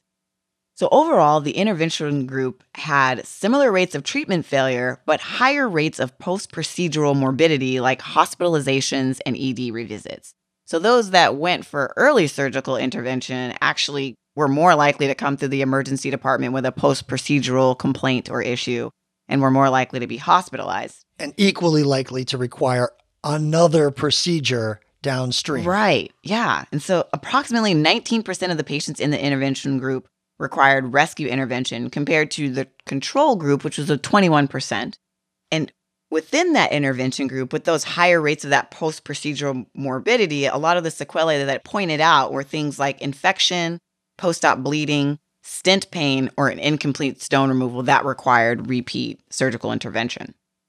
Yeah, so this is pretty interesting stuff. I mean, it's not a randomized controlled trial or anything, but it's pointing to we should be telling patients, don't go to urology. Right, yeah. Give it a chance, because otherwise you're guaranteed to get a procedure. That's what they did. And you're equally likely to have a second procedure as you were to have a first procedure in the first group. Yeah. So when I look at that, it makes me want to not actually refer people to urology. Yeah. I know that stones are painful, but it seems like just optimizing the pain control, encouraging them about staying hydrated, and letting them know that 90% of the time it's small and it's distal and they're otherwise healthy, they're going to do just fine. Yeah. I've always thought that this approach is the right way. It's never made sense to me that I have a 3 mm stone. It's so painful. It's like, okay, Let's go to urology, where they're going to put a foot-long coil into your kidney and drain it into your bladder and leave it there for 3 months. Yeah. And what about, why would that be better Oh than my having gosh. a 3-millimeter stone? And I'm sure you've probably seen it. The patient that gets lost to follow up and ends they up come with in this 2 years later with a nephrostomy. Yeah, they're like, yeah, of course. Like, why would it make any sense that if you have a relatively small stone, that having a big old piece of plastic stuck up there would be less painful? It just doesn't make any sense at all. So this always made sense to me. I'm glad the data is starting to show that a little bit better. Yeah, it supports just encouraging the spontaneous passage. Like I said, small stone, distal stone, no hydro. Be reassured by the fact that your patient will get through this. Editor's commentary. This was a relatively large propensity-matched cohort study comparing patients with nephrolithiasis who underwent early surgical intervention to those who had expectant management with anticipated spontaneous passage. Overall, there was a similar rate of failed treatment resulting in rescue intervention. It was notable that there was a higher rate of post-procedural morbidity, like hospitalizations and ED revisits, in those patients who received early surgical management, highlighting that early stone removal is not without its risks, including procedural sequelae. Number 10, early computed tomography coronary angiography, CTCA, in patients with suspected acute coronary syndrome, randomized controlled trial by Gray et al. In the British Medical Journal. So this study looks at the use of CTCA for patients from the ED with suspected acute coronary syndrome. And I think it's a little bit timely, actually. CTCA, I don't even know if you remember this, but it was all the rage about a decade ago. Back in the day. When we were stuck dealing with the literally millions of patients presenting to the ED with relatively low-risk chest pain and no way to safely exclude MI in those patients. There just wasn't a proven way to send them home. And instead, we do all sorts of crazy provocative testing, stress treadmills, dobutamine, echoes, etc., that often took greater than 24 hours to perform. CTCA emerged in that environment. It was shown to decrease ED length of stay for sort of those kinds of patients, but at a pretty significant cost in that it actually costs more. There's like $ cost, but also it results in a lot of angiograms. You go looking in there and you see all these calcified coronaries, and then people are like, oh, I got to go do a real angio. So you take these low-risk people, and now they're getting angiograms. So it never really caught on quite right, and that's part of the reason. In the subsequent decade, 2 major advancements have occurred. One is more sensitive troponin assays have come out, right? So I'm not even talking necessarily about high sensitivity troponins, but even just the more sensitive ones, the ones that go down to 0.01, as opposed to the ones when I was training that were at like the cutoff level was 0.3. That's true. It was 0.3.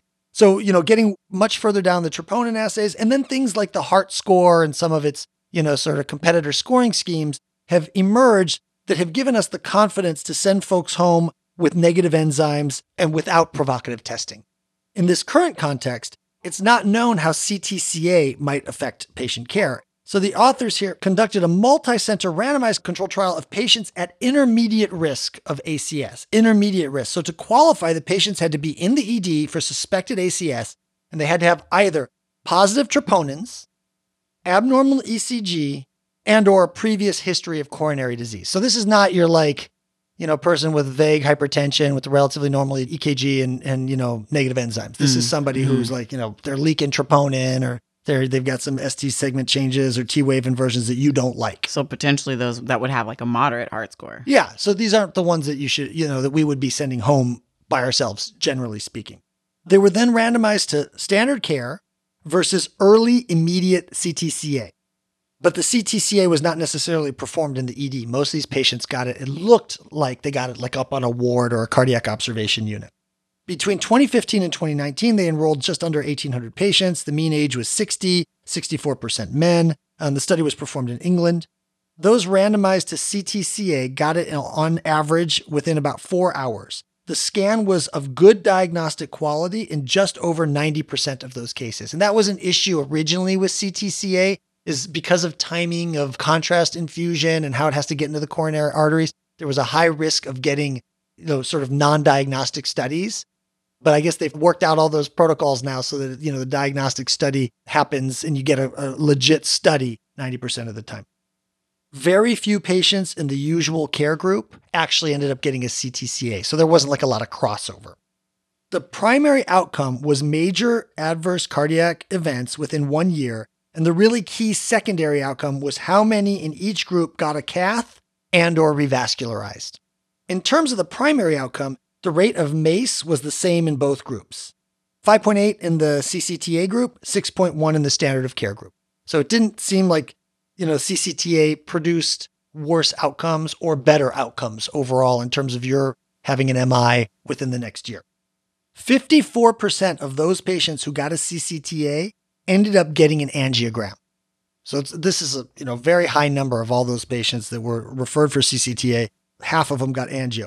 And that was compared to 61% of the group in the standard of care that got the standard of care treatment. It's somewhat surprising that the CCTA group actually had a lower angio rate than the standard of care group. And that 6% difference was statistically significant. Interestingly, though, the proportion who actually ended up getting a PCI or a CABG, so who got revascularized, was the same in both groups. It was 33%. Patients and physicians, they did a little survey of patients and how much they liked the strategy and how much physicians liked the strategy, tended to prefer the CCTA strategy over usual care, which involves stress tests and all that kind of stuff. Mm-hmm. But it was fairly modest differences between the two.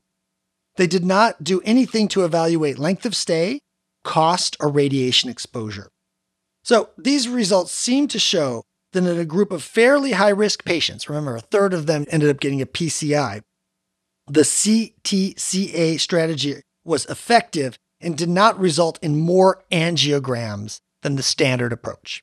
For us in the ER, I think this is interesting to know about, and we may see some renewed interest in this modality going forward. However, I would caution that this is really for cardiology and inpatient medicine to deal with. These are not the cases that we should be managing alone. And these results could be very different if they were applied to low-risk ED patients and would likely result in many more invasive angios without any additional clinical benefit. So if you're going to be thinking about this, for me, CTCA means sort of admit or cardiology consult. That's part of the ACS. That's part of that part of the workup, not part of the ED evaluation of does this person need a real ACS workup. Okay, so this isn't testing that I'm doing to try to get the patient to go home or be discharged. Yeah, I don't think so. I think that if you do it in low risk patients like that, or people who you think are most likely going to go home, don't need an angio, aren't going to need a cath or a PCI or something like that. If you do it in those lower risk people, you're going to scan a lot of hearts, you're going to see a bunch of calcium scores, and you're going to end up sending unnecessarily high number of them to be admitted to have angios and have all of those kind of complications from angios without any benefit in the rate of major adverse coronary events. And that's what happened before. So we need to be really careful not to use this and take this data to mean, we should be doing CTCAs on all the patients in the ER with chest pain. Editor's commentary. This large multicenter study of ED patients at moderate or higher risk for ACS, the strategy involving early CTCA resulted in slightly fewer angiograms, but otherwise similar clinical outcomes compared with a usual care strategy.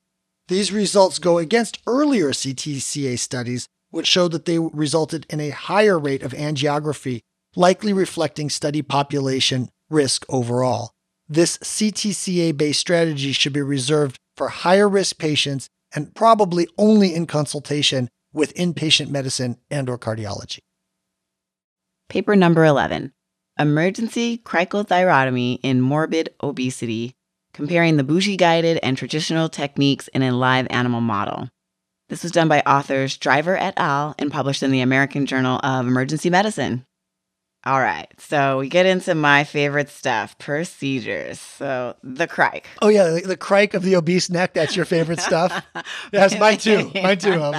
Well, if we're working on shift together someday and there's some guy who can't ventilate, can't oxygenate with a neck the size of a football or something like that, I'm going to be like, Whitney, I'm going to go get lunch right now. You got this. Hey, and shout out to where I trained, UCSF Fresno, as the Fresno Fluffy. Oh. So we've got the morbidly obese patients, and we're procedure heavy. So I've done probably more crics than I should have, to be honest, in residency. But But we know, like, even just having this exchange, right? The cricothyrotomy is a stressful procedure, usually done, like you said, in that can't intubate, can't ventilate instance, or when there are some other contributors that are causing a significantly difficult airway.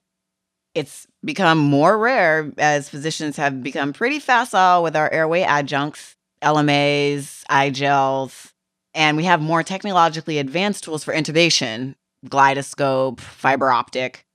The procedure can only be made more complicated by patients that have difficult anatomy, like the impalpable structures, like in this study with the morbidly obese. We know an open technique rather than a percutaneous technique is recommended by the Difficult Airway Society because it's faster and more reliable, but there haven't been any guidelines on which open technique is best. So this study actually took a look at the most optimal technique to perform a cricothyrotomy on patients where the anatomical structures were not easily palpated, such as those in the morbidly obese population. It was a prospective randomized comparison study done over a 2-year time period at a residency program.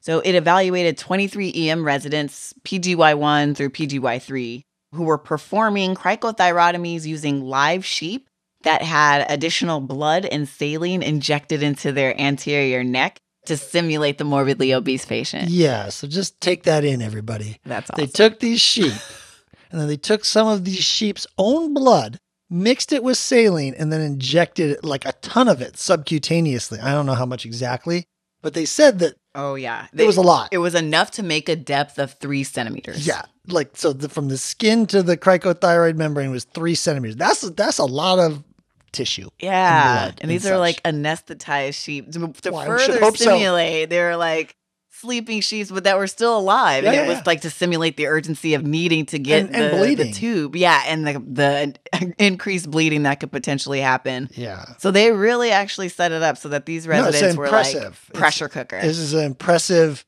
intervention. It's a very impressive study, one we probably won't see replicated anytime soon. Right. I was like, what kind of sim lab? I know.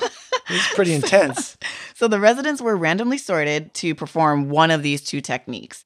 They were either going to be doing the traditional technique that used a Shiley trach, no bougie, or the alternative technique where you use a bougie-guiding technique and an ET tube. And so they would get to watch an instructional video just once, ask any follow-up questions, and then perform this procedure using one of those techniques.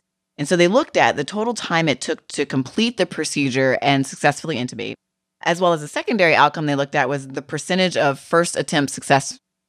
The thing that was most notable here was that residents could only attend this lab once per year. So I feel like there's definitely needed to be a consideration for the fact that a first-year resident, this is the only time you got to do this. That's even more of a stressful situation in that regard. And there's, in general, a lack of experience there. And when looking at the speed of the procedure, like a PGY1 compared to a senior resident would obviously show some difference. But also, just in thinking about that compared to an attending level, which is where you're more likely to do this when you're out in the community starting to practice by yourself. Overall, though, looking at the results, so the overall average time it took to complete the procedure was 183 seconds in the traditional technique group, compared to 118 seconds in the group that utilized the Bougie-Guided technique. So 60, 70, 80 seconds less, a whole minute less. That's a lot less. Right. Frankly, 3 minutes to do that procedure, that's a problem. Yeah. I don't know when they started their clock. But usually when I'm thinking about criking someone, I'm not thinking, oh, I need an airway in 3 minutes. I'm thinking I need an airway like 3 minutes ago. Right, So exactly. minutes do matter here. I do think, but that does highlight one of these issues, which is like, if they had to go super fast, would this make the difference between these 2 times bigger, or would it make it smaller? You know what I mean? Right. That's a good point. Yeah. Because, I don't, here they got an anesthetized sheep and they're probably like, okay, we want to move quickly, but, we want you to do it right and stuff like that. Yeah. So anyway, it's the learning environment. Yeah, it's a minor point, but yeah. And they did have a few that I noticed in the table that needed I think it was only 1 or 2. Again, small study. There's only 12 in each group, but they had like 1 or 2 that needed the attending bailout because the sheep was dying. Yeah. Oops. Yeah. So the secondary outcome that they looked at was the first attempt success rate. which is also important information because when you're in that can't intubate, can't ventilate, you kind of need to get the tube in and get it in quick and hopefully on the first attempt. In being the operative. Right. Get the tube. So looking at those rates, 50% of residents in the traditional group got it on first attempt compared to 64% that got it in the bougie group. Yeah, but those numbers are small. I mean, there's only 6 or 7 people. Right. Yeah, exactly. So the results, even though they're small, suggest that the Bougie-Guided technique was more likely to ensure success, especially in those early learners. And so to me, that kind of makes sense because we are using tools in that Bougie-Guided technique that we're fairly familiar with. How often do we use a Bougie and ET tube compared to a Shiley and, whatever else they use for the standard? So that one thing makes me think like, okay, that makes sense to me. I use the Bougie all the time. And then the same thing along the lines of the approach to that technique. Even though crikes are rare procedures, there are so many other procedures that we do where we use the Seldinger technique or that guide wire approach, which is how I envision the Bougie-Guided technique as well. Get the Bougie in, can almost do it blindly, and then pass the tube directly over, and you've got kind of that safe space for overall limitations to the study that the authors actually acknowledge were that they used animal models, obviously, so how that compares to human patients. They tried to simulate anatomy as best as possible, and of those residents enrolled, 78% had prior experience doing a cricothyrotomy. And most of them were senior residents who had done the lab, the years prior. But there was a lack of generalizability here. So the times, I think, would not necessarily correspond to those performing the procedure for the first time. And then again, the operators were resident level. So the lack of overall experience kind of makes this hard to translate that information into the community setting for a practicing attending who you would think would assume the procedure would potentially be faster. The times might be faster in that case. Yeah, I never know. I mean, it's during residency, you have intense training on crikes. And then you go out in the community and you never have to do it. So, it's so unless you're that's true. Being very diligent with your CME and attending airway labs and stuff like that. I don't know. I feel like I definitely was at peak criking capability about a year or two after residency, and it has tapered. Oh, so you're not using your CME to go to the airway labs in Hawaii and I haven't been able to do it. I mean, I actually feel very comfortable with crikes, but I feel a lot less comfortable than I did 15 years ago. Right. Yeah. Well, and that brings up the point of doing it at USC level 1 trauma center compared to, out in the middle of nowhere in a smaller community shop would also be stressful. It's interesting. I worked a conference coverage last week on Thursday morning, and so there's no residents. And I had a guy that needed to be intubated, and he wasn't super complicated intubation, but we didn't have good monitoring because he was all diaphoretic and, all that kind of was going crazy and all this kind of stuff. And I went to go intubate him. It's the first person I've personally intubated by myself in 2 years. That's awesome. 2 years, right? And because we're the center we are and there's a lot of people around, when I went to intubate this guy, I had an audience of 800 people. Now, none of them were my residents, which was good. And I was just I need to do this. I mean, I can't, if you're out in the community with one RT and one nurse, you miss your intubation, no big deal. Reposition the head, bag them up a little bit. It's, nobody cares. Nobody notices. Right. I'm the entire nursing staff, they're oh, Menchine going to intubate somebody. Yeah. Let's see how this goes. Yeah. USC, the residents are so great. They can do it on their own at that point. Right. So now it's let's see if you still got it. I still got it. Did you get it? Yes. But that's not the point. The point I was getting at is that at these trauma centers in major institutions, sometimes the procedures are pretty scary because there are so many people that know stuff around you. Oh, that's a good point. That you being the one holding the knife, just wondering, am I the best person to be doing this? Whereas when you're in a community setting, it's yeah, you're the best person to do it. That's not a question. You're the only one. You're the only one out there. True. So you at least take that amount of self-doubt out of the equation. Yeah. You are the best person to do it. You might not be very good at it, but you're the best. You're this person's best and only shot. Anyway, I think this is great. I don't know what to make of this paper at the end of the day. There's 2 techniques they describe: the traditional open technique with a Shiley. That's what I do personally because that's how I was trained. I kind of like the Bougie technique. I would emphasize one thing about this because I read this carefully. they do not advocate and they do not describe this sort of cut finger bougie tube technique. That's not what they described. They described a more traditional technique where you make an incision, you get into the cricothyroid membrane, you use a trach hook. Oh, yes, that's right. Because in my opinion, the trach hook is everything about a cricothyrotomy. If you don't have a trach hook, you got problems. Yeah, that blind finger thing was always a little bit scary to me because I'm like trying to figure out how to get my finger out of the way. You cut into that cricothyroid membrane, put a trach hook in there, and then lift out the trachea. Even on a really fat neck, you can see the tracheal rings. You're just with your eyes. It's no longer a problem. The bleeding stops because you pull up all that pressure and it pushes it away. So, once you get that part, I mean, you want to use a Shiley, you want to use a Bougie. Sounds like Bougie might be a little bit better because of the reasons you've described. Like people are just more familiar with dealing with it. Yeah. Every time you pick up that Shiley, you're like, which way it goes? Do I take the inner cannula out now? Or, so there's always a little bit of angst about that. So but this is a great study. And man, what a place to train where you get to do this kind of stuff. Yeah. Small study, Hennepin. but yeah. Shout out. Helpful for the early learners is kind of what I took home from this. Editor's commentary. This was a small, prospective randomized study conducted at a single center that observed resident physicians' ability to complete cricothyrotomy procedure on sheeps who were modified to represent morbidly obese patients. The study compared a traditional technique to an alternative Bougie-Guided technique. It is one of the few that looks at cricothyrotomy airway techniques in the morbidly obese population who have a potential to have difficult airway due to impalpable landmarks. It showed that a Bougie-Guided technique was faster and probably safer than the traditional technique for early learners. Abstract number 12, traumatic arthrotomies. Do they all need the operating room? McKnight et al. Journal of Orthopedic Trauma. And, I must say, love this article. Love it.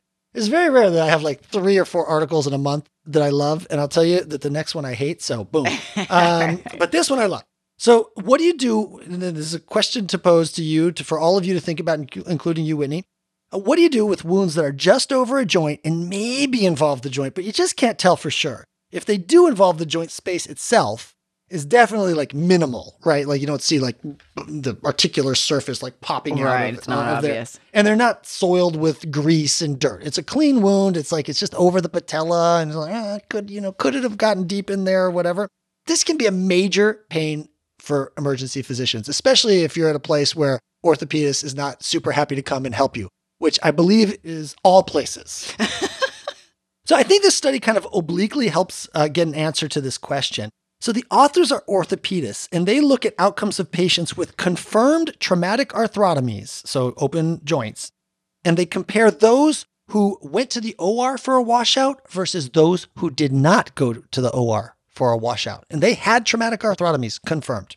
The intro is absolutely fascinating. They note that in 1958, an orthopedist named Hampton reported that most simple penetrating wounds to joints could be treated with tetanus prophylaxis, antibiotics, sterile dressing, and a splint, and that the risk of septic arthritis was actually quite low. But orthopedists the world over ignored the good Dr. Hampton and adopted the dogma that all injuries violating the joint need operative washout.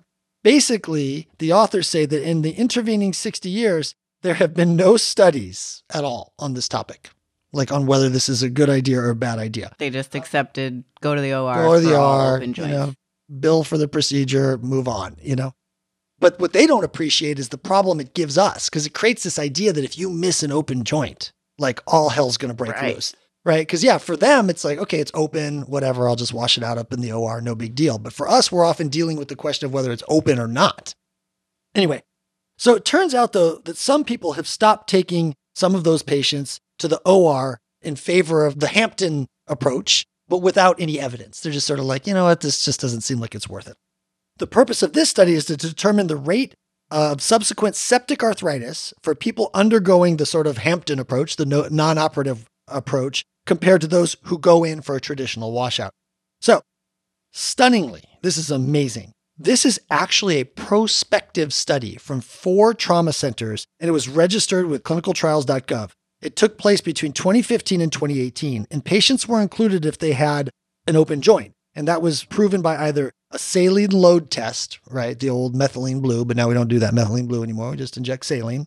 Direct visualization of the joint, or a CT that showed pneumoarthrosis in the joint. So you air in the joint where the penetrating injury occurred. You also, in order to qualify, this had to be a major joint. That was knees, elbows, hips, etc. For all intents and purposes, this is knees. 80+% of the cases that were enrolled were knee joints. The next most common was the elbow, which was about 15% of cases. So between the two of those, that accounted for almost all of the joints that were being assessed here. The attending surgeon determined the course of treatment she or he wanted and captured the data prospectively about the size of the defect in the joint, like how big or small the cut through the joint capsule was, and how much contamination there was. Was it grossly contaminated, minimally contaminated, etc.? And the patients were all followed up for 90 days. They actually tried to follow them for a year, but 90 days was their primary. They enrolled 189 patients and only lost 9 of them to follow-up, which is pretty good for trauma centers. That's only 5%. 60 people were in the non-operative group. And again, that's surgeon preference. It's not randomized. So 60, which is a third of the sample, were in the non-op group, and 67% went into the operative group. The mean age was 30. As I said, most of them were knees or elbows. The size of the arthrotomy and the degree of contamination was vastly different between the two groups. And that's not surprising, right? Huge wounds to a knee joint are different than a small wound. If it's got dirt and feces and beer in it, that's going to be different than, if it's like a pretty clean wound from a laceration or something, a simple laceration. So there was a big difference there. Overall, the rate of septic arthritis that developed in the non-operative group, so those 60 people, there was one case that turned into septic arthritis. One case, so 1.8%. And there were 7 cases of septic arthritis that developed in the operative group, which is 5.6%. So Dr. Hampton was right. Dr. Hampton appears to have been prescient, as those people who speak English well like to say. Costs, they also looked at that, not surprisingly, were way higher in the operative group, right? It was like $12,000 versus the non-op group, which was like $1,000 because they didn't do anything. Look, I don't want to make too much out of this. The numbers are small, but the general point that is if someone has a small, not grossly contaminated traumatic arthrotomy, the risk of septic arthritis is actually pretty low. I did not know that. I had no idea that the risk of developing septic arthritis could be 1 or 2%. I always thought it was way higher than that. So I would not change practice on the basis of this. However, I'll say this.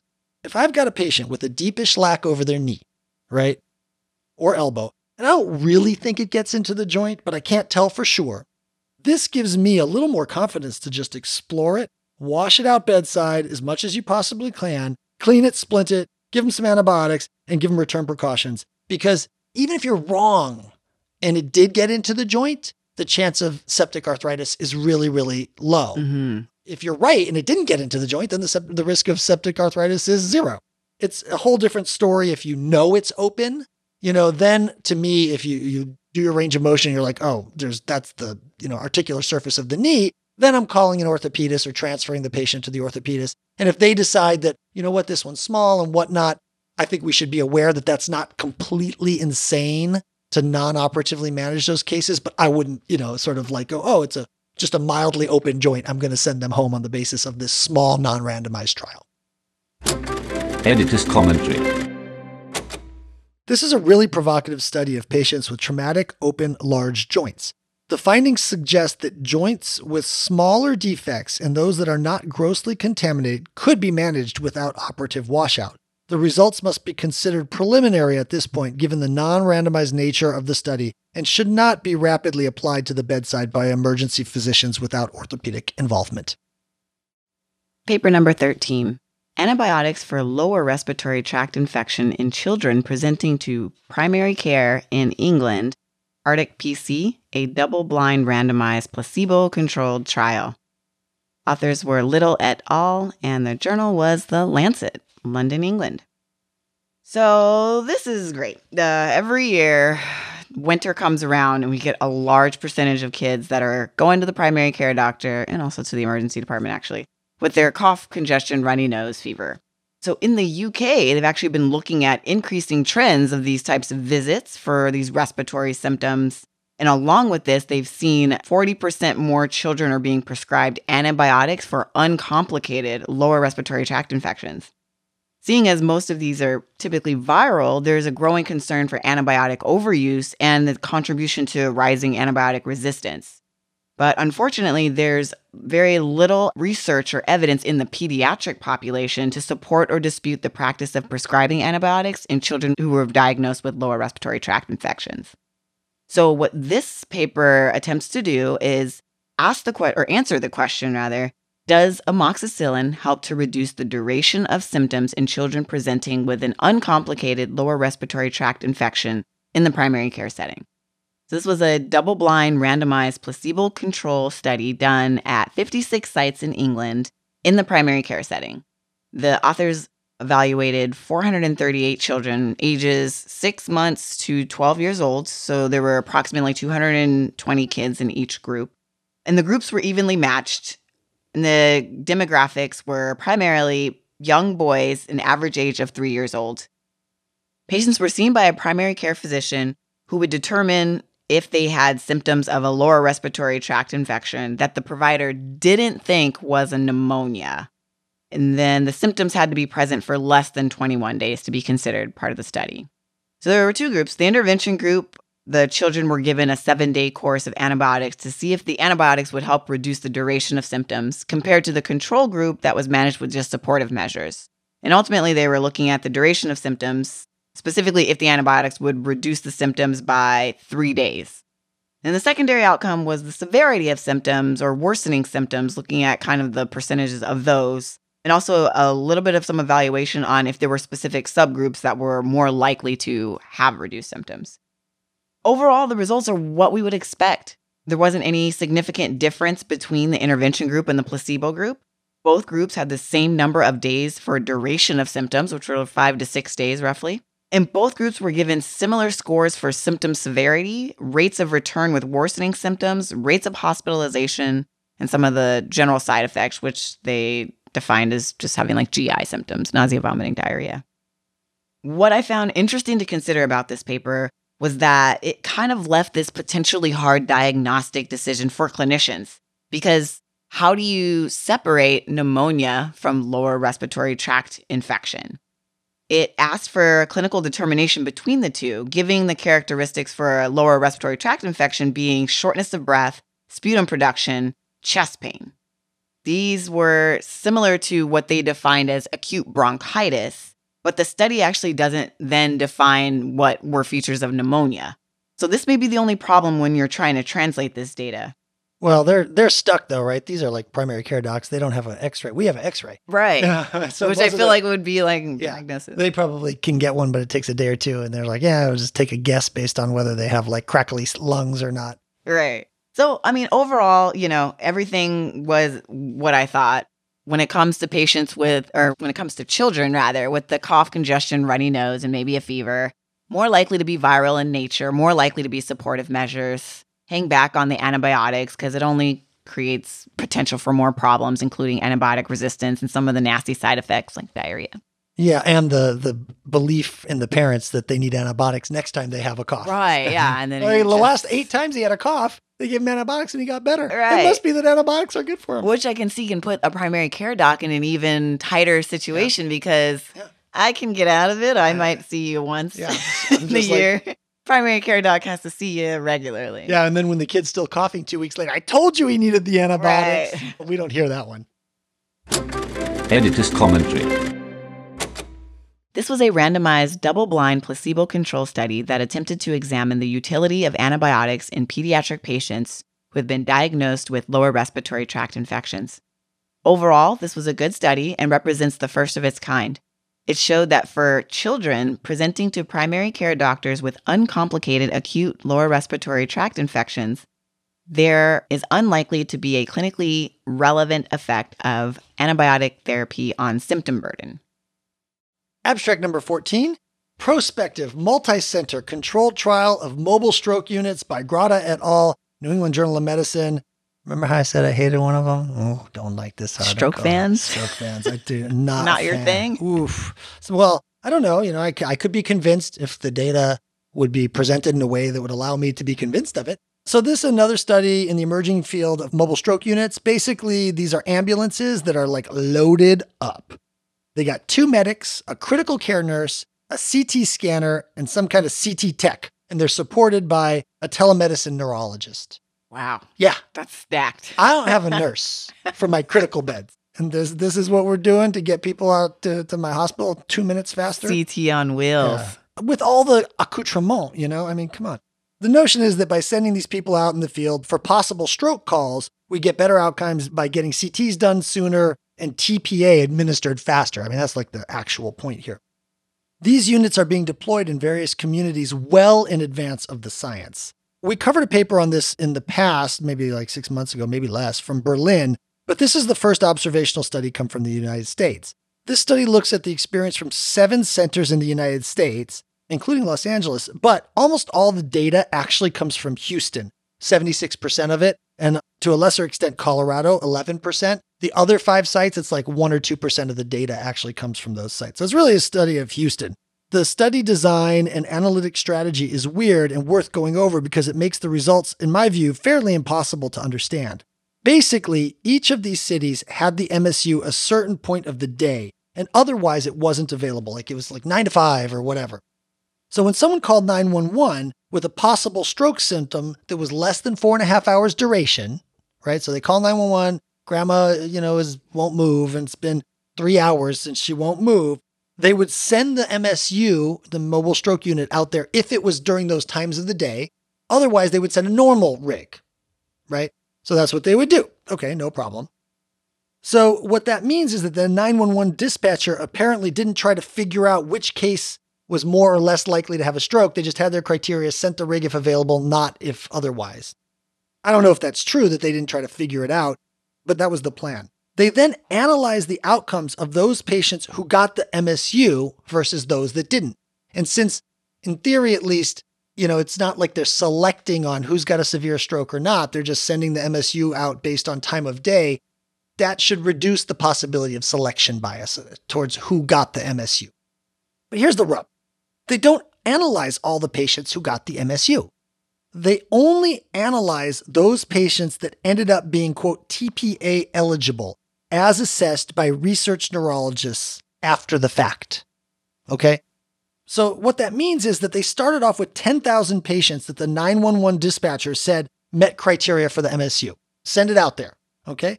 Most were not enrolled. They got out there and they're like, oh, whether it was the MSU or the regular rig that got out there, like, oh, this person, doesn't have a qualifying stroke. This person has a stroke mimic. This person has a stroke, but it's been more than 4.5 hours. So right off the bat, 90% or almost 90% of the people were not eligible.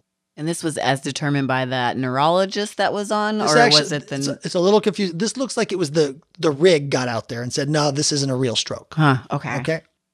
So that's the first thing. Of the remainder, there were 1,500 patients who actually sort of did make the first pass. And they're like, yep, looks like it meets, all of our criteria for stroke and all that kind of stuff.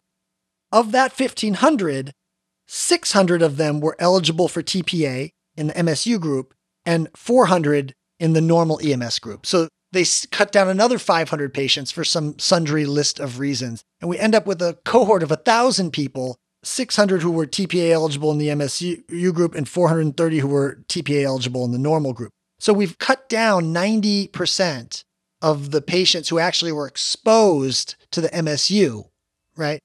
And we have no outcome data on those patients at all. We have no idea what the MSU did to them. It's totally impossible to know. So that's a major, major problem. The primary outcome was the modified Rankin score, utility adjusted modified Rankin score at 90 days, which favored the MSU in a statistically significant manner, but just barely. It was 0.72 for the MSU group and 0.66 for the EMS group. And again, a result that just reached statistical significance. The problems with this study arise from the fact that it's non-randomized, right? It's not random who got it. It was sort of like based on time of day. And it gives a biased and limited view of the impact. For example, the data show, you have to dig into the tables here, but the data show that 50 people who got exposed to the MSU and made that original 1,500 got TPA, but were later adjudicated to not have been TPA eligible. And their data data are not included Their outcome data are not included in the study because they were never TPA eligible. The MSU went out there with lights and sirens on trying to give TPA. They gave them TPA. Right. And then they're like, yeah, you know what? You shouldn't have got TPA. So we're not going to count just you. removed all that. Well, you can't do that. That's like totally cheating. And it's actually almost 10% of the total number of people who got TPA. Oh my gosh. Yeah. So if those people's outcomes were poor, then that would change the meaning completely. But it's at a minimum extremely concerning that so many of them got TPA. You're missing a chunk of information here. Well, and they got TPA and they weren't eligible. Like, what's going on, guys? Can't do that. And that's to say nothing of the thousands of people who got the MSU but weren't even close to being an actual candidate. So some guy was drunk on a park bench or some guy got kicked in the head and, they've got all these medics out there trying to figure out if they have a stroke. And I don't know if they're doing a good job of trauma care. We have no idea. They might be ignoring all of that stuff because all they care about is, does he meet TPA criteria and all those things? We just don't know. 9,000 of the 10,000 people that they went to see, we don't have outcome data on. And that's why intent to treat strategies are important, right? Because you don't know until 3 weeks from now if you should have gone out there or not. All you know is I'm sending this unit out there. And so when I do that, I should be able to know what the results are going to be, on average and how that compares to other things. So anyway, there are a lot of other issues. Like, for example, only about 100 more people got TPA in the MSU group compared with the routine care group, but somehow the overall cohort had an effect size that is as large as the best case scenario TPA effect size in randomized controlled trials. Even though most people didn't get TPA, it's as large as the trials, the ECAS-3 trials that showed benefit of TPA, the effect size. That doesn't make sense. It defies any kind of plausibility. And then one other fact that I think is probably the most damning fact in the whole article, actually, despite all that stuff that I already dislike. And that is that there's a mortality difference between the MSU and the non-MSU group, favoring the MSU.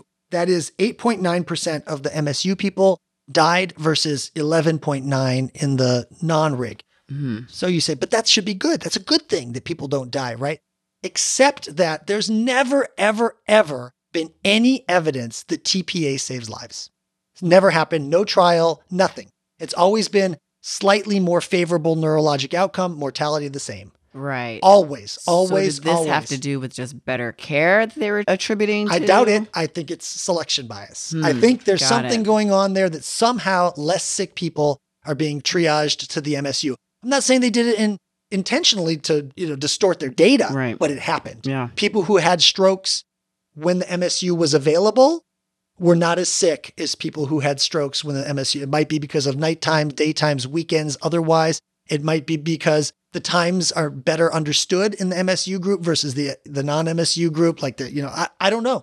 I don't know what it is, but it's impossible that survival difference can be driven by giving a few more doses of TPA. That defies all plausibility. So I could go on and on about why I hate this study. I think there's, more things in there, but mostly I'll end by saying, look, you want to do this stuff. You want to, send all our EMS resources and consolidate them into big vans and have CT scanners and take all our CT techs out of the emergency room and send them on these vans. Cause I know they're going to love that.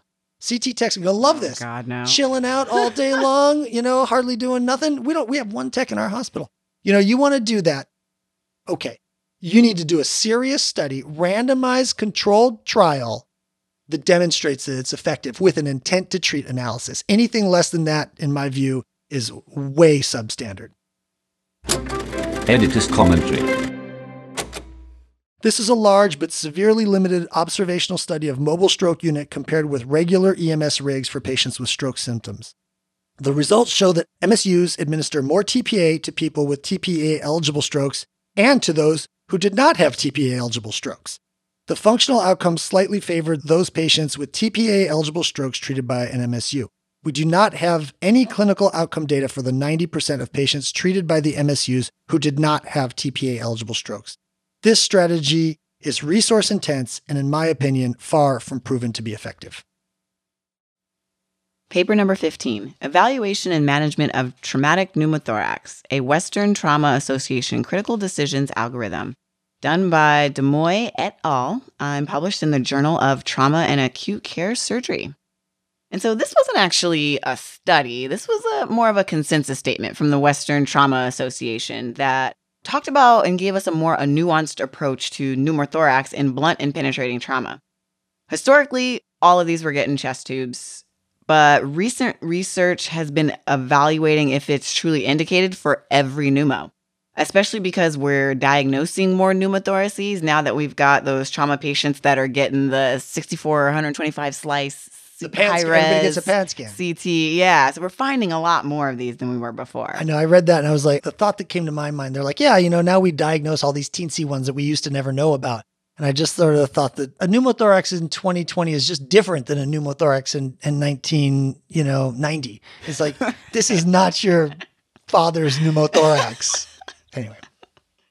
So, taking that into account, the Western Trauma Association tries to give us an approach. Their overall goal was to kind of build an algorithm that offers a more nuanced approach to traumatic pneumothoraces. And the algorithm was built supported by a review of current published literature paired with the expert opinions from a few peeps on the WTA.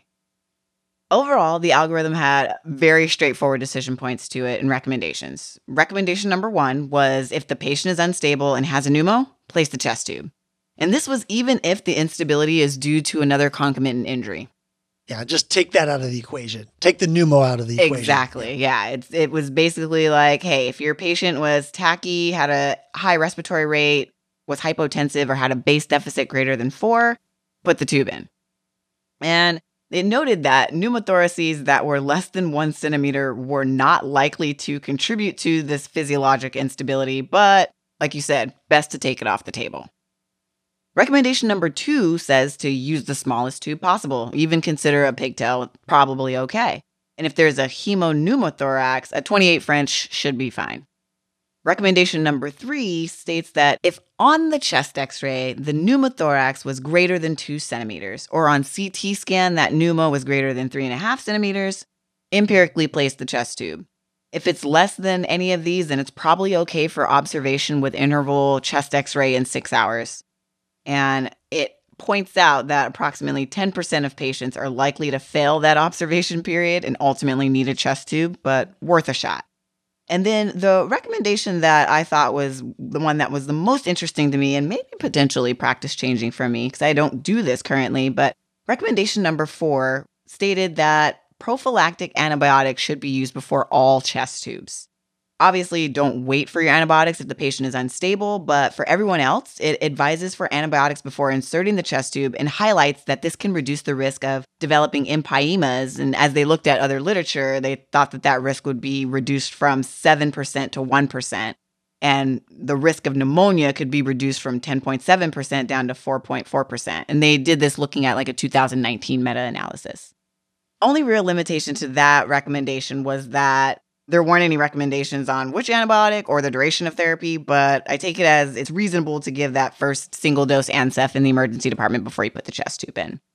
Looking at the overall approach to this paper, the limitations were by way of the methodology, which I felt like it wasn't clearly, their search strategy not clearly defined, and the choosing of this expert panel also not clearly defined, or why these experts were and how chosen. they adjudicated, like if they had different, because they sort of described different opinions and stuff, and they just sort of like, we had some areas of controversy. This is what we recommend. Like, Right. who won? Doesn't matter. Because I know Stick to Kenji what we Inaba said. was under there, and I'm wondering, did he just throw around his muscle? Is that what happened? Or did somebody have some real process? You should ask him on shift. Yeah, maybe we will. Editor's commentary. The WTA has provided useful guidelines for indications for chest tube placement in trauma patients with pneumothorax, as well as additional recommendations for empiric therapies to minimize potential complications. In general, the Society recommends immediate placement of chest tube in a hemodynamically unstable trauma patient with evidence of pneumothorax, even if concomitant injuries are contributory. Physicians are advised to use the smallest tube possible. Pneumothoraces larger than 2 centimeters warrant an empiric chest tube placement. And lastly, the Society recommends prophylactic antibiotics for all chest tube placement. Quick take. Abstract number 16. This is a quick take. It's diagnostic accuracy of physical examination findings for midfacial and mandibular fractures. This is by Rosema et al., and it's in Injury. I'll do it quick because it doesn't shed as much light on the situation as I was hoping. The study is basically asking, what is the sensitivity and specificity of various physical exam findings for midface and mandibular fractures? Which I thought would be very helpful because, a lot of times people come in with like a little swelling or whatever, and you're like, do I really need to scan this thing? They got an owie. Do I need to do that or not? The authors attempt to answer this question by doing a retrospective cohort study with chart review methods of consecutive patients that presented to a single site in the Netherlands in 2017. And you know how I feel about the Dutch, right? I don't. How do you feel? There's only two things that I can't stand in this world. Two kinds of people I can't stand in this world. People who are intolerant of other people's culture and the Dutch. What? It's from Austin Powers. I'm glad that I could amuse you. What's funny is there's a Dutch listener who frequently comments when I make that comment. I was just going to say. Oh, it's okay. She has a wonderful sense of humor. You know who you are. There's probably a lot that don't have a wonderful sense of humor, but they've stopped listening a long time ago, so we're good. So they reviewed all these charts to assess for 19 individual physical exam findings and compare each of these against the presence or absence of a midface fracture or mandibular fracture as assessed by the CT scan. There were 1,300 patients with midface trauma identified. A little over a third of them had a fracture. There were about 400 people with mandibular trauma. About a third of those had a mandibular fracture. They found numerous very specific physical exam findings when they did this analysis of all these 19 different things. For example, the presence of diplopia was 98% specific for an ocular fracture. Bony crepitus over the midface was 99.4% specific. I think so. Same kind of idea for raccoon eyes or malocclusion of the jaw. Very high specificity. My favorite was they had a variable. This is true. They had a variable called changes to the globe position. So your eyes actually moved, right, compared to where they were before on your driver's license. That was 100% specific, it turns out. None of these are subtle. Yeah. So, obviously, if you see something like that, you better be ordering a CT. But that was like, it just doesn't help us. We already knew that. However, so on the flip side, there were no physical exam signs that were very sensitive for fracture, right? Even something like periorbital hematoma, right, was only 50% sensitive, meaning that half the people that had a fracture of their eyeball apparently didn't have a periorbital hematoma. So there's nothing in there. There's no physical exam finding that can rule out fracture. There's a whole bunch of them that say, oh yeah, you absolutely need to scan this person. But there's nothing that says, no, you really don't need to scan that person. And that's really what I was looking for and hoping for, that there'd be some very sensitive findings, and there just weren't any. So, I don't think we can take too much of it. There's lots of problems with the study, including a really important one that they just talk about fractures and not like really clinically significant fractures or fractures that required operations. But that's really at this point a secondary problem, because the basic data just doesn't give us that kind of high sensitive finding that you could say, okay, that's not there. I don't need to scan this person. So they're not talking about like the Lafort fractures that we all learn about. Well, not specifically, but yeah, exactly. They're not specifically saying that. So it just doesn't add very much. And I was hopeful that it would, and we don't see too much that's sort of describing midface and mandibular fractures, but it just didn't add very much to, I think, what we already understand, and doesn't answer questions that I think are clinically important at this point. Editor's commentary. This is a retrospective review of consecutive patients seen at a trauma center with facial injury who had a CT scan. About 1/3 had an identified fracture. Many findings were specific for fracture, including diplopia, malocclusion of the jaw, raccoon eyes, arguing that these patients with these types of findings should all be scanned. Unfortunately, there were no findings that were sensitive enough to rule out fracture, leaving us not more sure about which patients can forego CT scanning than when we started. Paper number 17. Safety of femoral nerve blockade for hip fractures in adult patients treated with anti-10A direct oral anticoagulants, a pilot study, done by Dr. Dayan et al. And published in the Israel Medical Association Journal. The background on this one is that hip fractures are painful and you need analgesics for them. And, it's best to treat your patient's pain while you're waiting for definitive management to be completed. But the escalating doses of opioids, especially in the elderly population, we know has the potential to have some detrimental complications to it.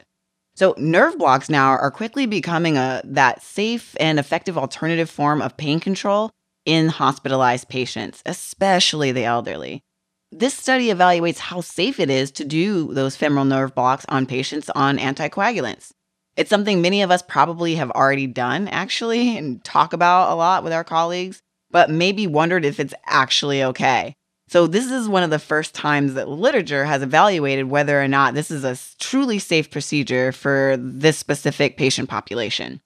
The authors sought to examine the difference in safety outcomes of the ultrasound-guided femoral nerve block compared to standard analgesic options for patients with hip fractures who are taking anti-10A direct oral anticoagulants. It was the first observational prospective cohort study of its kind. It was done in a single large regional trauma center in Israel, and it was over a 3-year time period. The study in 3 years included 69 participants that had hip fractures and were on a DOAC. In the groups themselves, the general makeup was primarily male patients with an average age of 82. The intervention group received a femoral nerve block compared to the control group, which received a conventional analgesics. Just morphine or whatever. It could have been opioids, acetaminophen, general. And the patients that were in the study got to choose one or the other. And in order to be in that intervention group, there also had to be a trained ED doctor that was on shift and available at the time to perform the procedure. They primarily looked at major bleeding events during the procedure and within 30 days after hospitalization. And I think just right off the bat, just to bring up an issue with looking at that primary outcome, major bleeding events that were defined here were actually likely to be from the preceding trauma that resulted in the hip or the fracture. operation. Right. And I say that because it occurred in almost 50% of patients, irregardless of what group they were in. But when you break it down and look at the bleeding that we care about, which is the bleeding that was directly related to the procedure itself, critical site bleeds, fatal bleeds, and wound hematomas, there were none in either group. So then the secondary outcome they looked at was the pain control between the two groups. And overall, the study found that there was no difference, like we said, in the major bleeding events between the two groups. And secondarily, the authors reported that the femoral nerve block was a more effective means of pain control. Obvious limitation here, it's a small study, very small. In the 3 years, the authors only had 69 patients, and out of those, only 19 actually got the femoral nerve block. So kind of difficult as far as making any lasting decisions on how this would change practice. I think if you already do the nerve blocks, you're probably going to keep doing them, and it's probably okay in this population. Yeah, at least it tells us there wasn't something obviously wrong with doing them. Right, which is what I'm more reassured about. Editor's commentary. This was a small observational prospective cohort study looking at the safety of performing a femoral nerve block in patients who were taking anti-10A direct oral anticoagulants and were found to have a hip fracture. The authors evaluated the incidence of potential hemorrhagic complications from the procedure. In this study, there were no complications directly related to the procedure. The authors report excellent pain control and no local bleeding complications, but the study is severely limited by its very small size. Abstract number 18, sensitivity of diffusion-weighted MRI in transient global amnesia as a function of time from symptom onset. This is by Wong et al. It's an academic emergency medicine. And this is kind of a wacky topic. Transient global amnesia, something I've seen like maybe a handful of times in my career. And each time has resulted in transient confusion on my part as to what to do. I'm confused now. Have you seen cases of transient global amnesia? These people that just, like basically the typical case is someone who's like 50 to 70 years old, supposed to be like sort of towards advancing age, who suddenly lose the ability to form new memories. It's usually preceded by some kind of stress, either emotional or physical stress. And otherwise they're completely normal. They're cognitively normal. They can still do math puzzles and play chess and all this stuff, but they do that repetitive questioning thing. They don't have trauma. They have a physical stress, and they basically lose their damn mind for a little while. Wait, so what's the presenting chief complaint then? Usually it's repetitive questioning or acting weird. When I've seen it, it's been that. Yeah. I can see the case. I mean, I've only had like a few cases ever. And they're like, yeah, she's being really weird. And you're like, oh, what's going on? And she's like, I don't know. They told me I'm being weird. Who are you? And then they're like, and you're like, do you know where you are? And they're like, I'm in a hospital. Do you know how you got here? No, I don't know how I got here. It's like that. But otherwise, they're totally fine. No focal neurologic deficits, no delirium, no, inability to concentrate. It's just that. The symptoms resolve within 12 to 24 hours, sort of gradually. Interestingly, this does not appear to be a TIA. That's very important. Transient global amnesia patients are not more likely to progress to stroke than other patients, and MRI findings do not overlap with stroke findings. There are some MRI findings in some of these cases, and those MRI findings are some sort of strange things that they describe in this paper in diffusion-weighted imaging in the hippocampus. So at least it's in the part of the brain where you would think memory formation is. But it's not a stroke. It's like a restriction of this or that. It's like a little signal in there that is sometimes associated with transient global amnesia.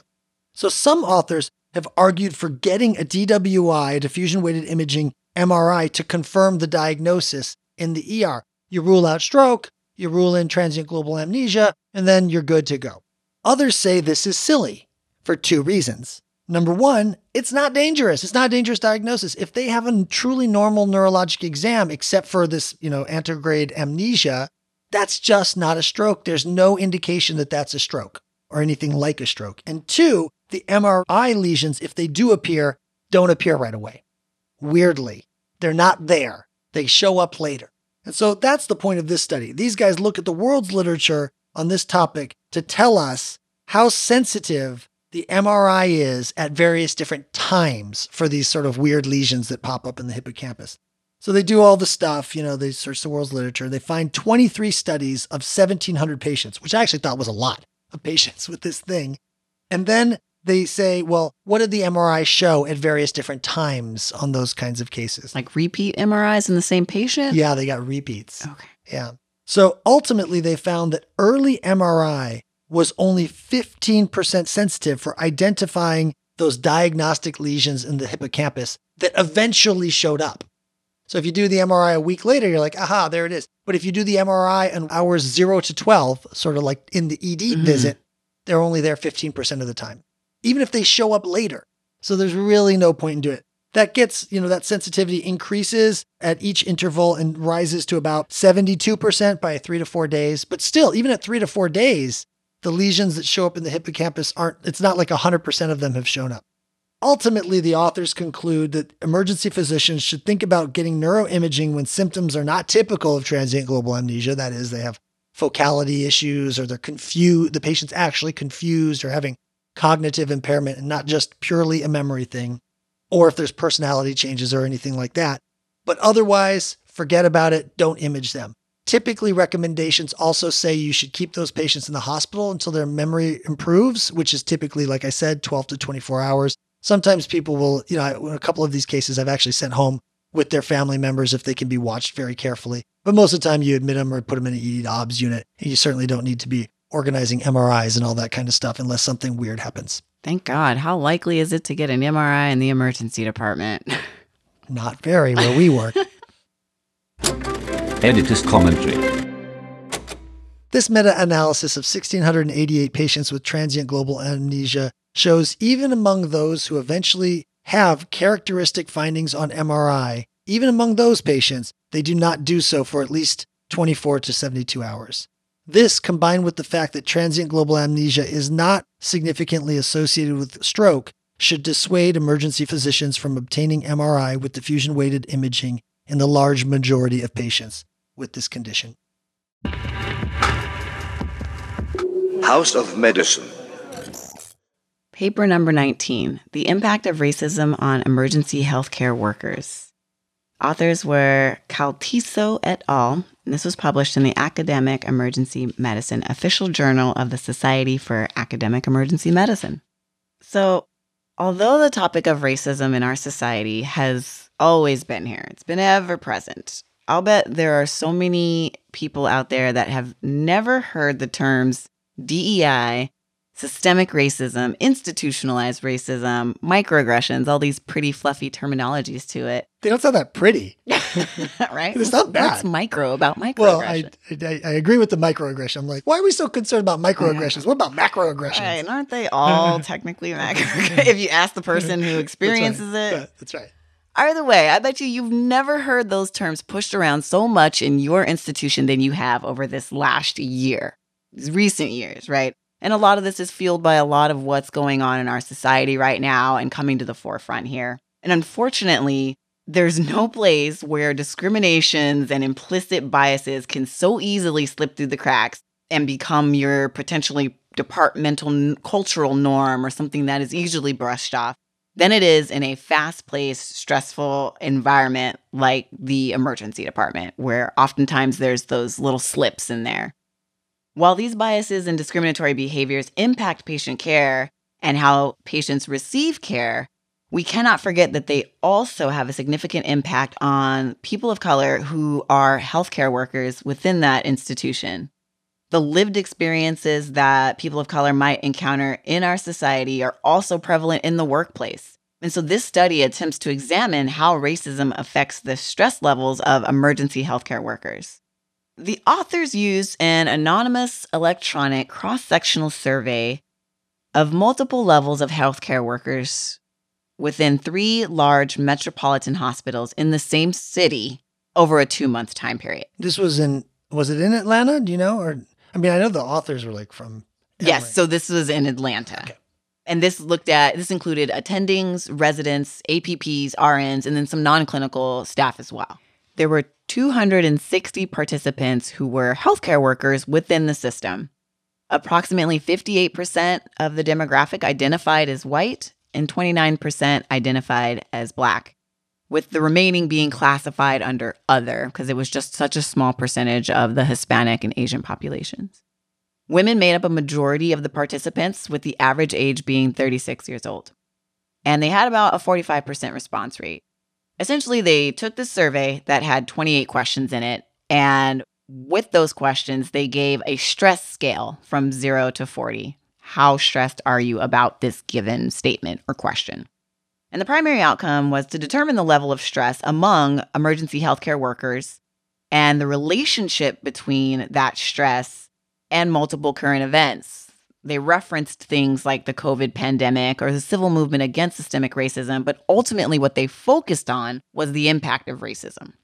Overall, a majority of the participants, like 64%, reported that they were very concerned about the state of racism in the United States, with a larger percentage of this being attributed to the Black participants.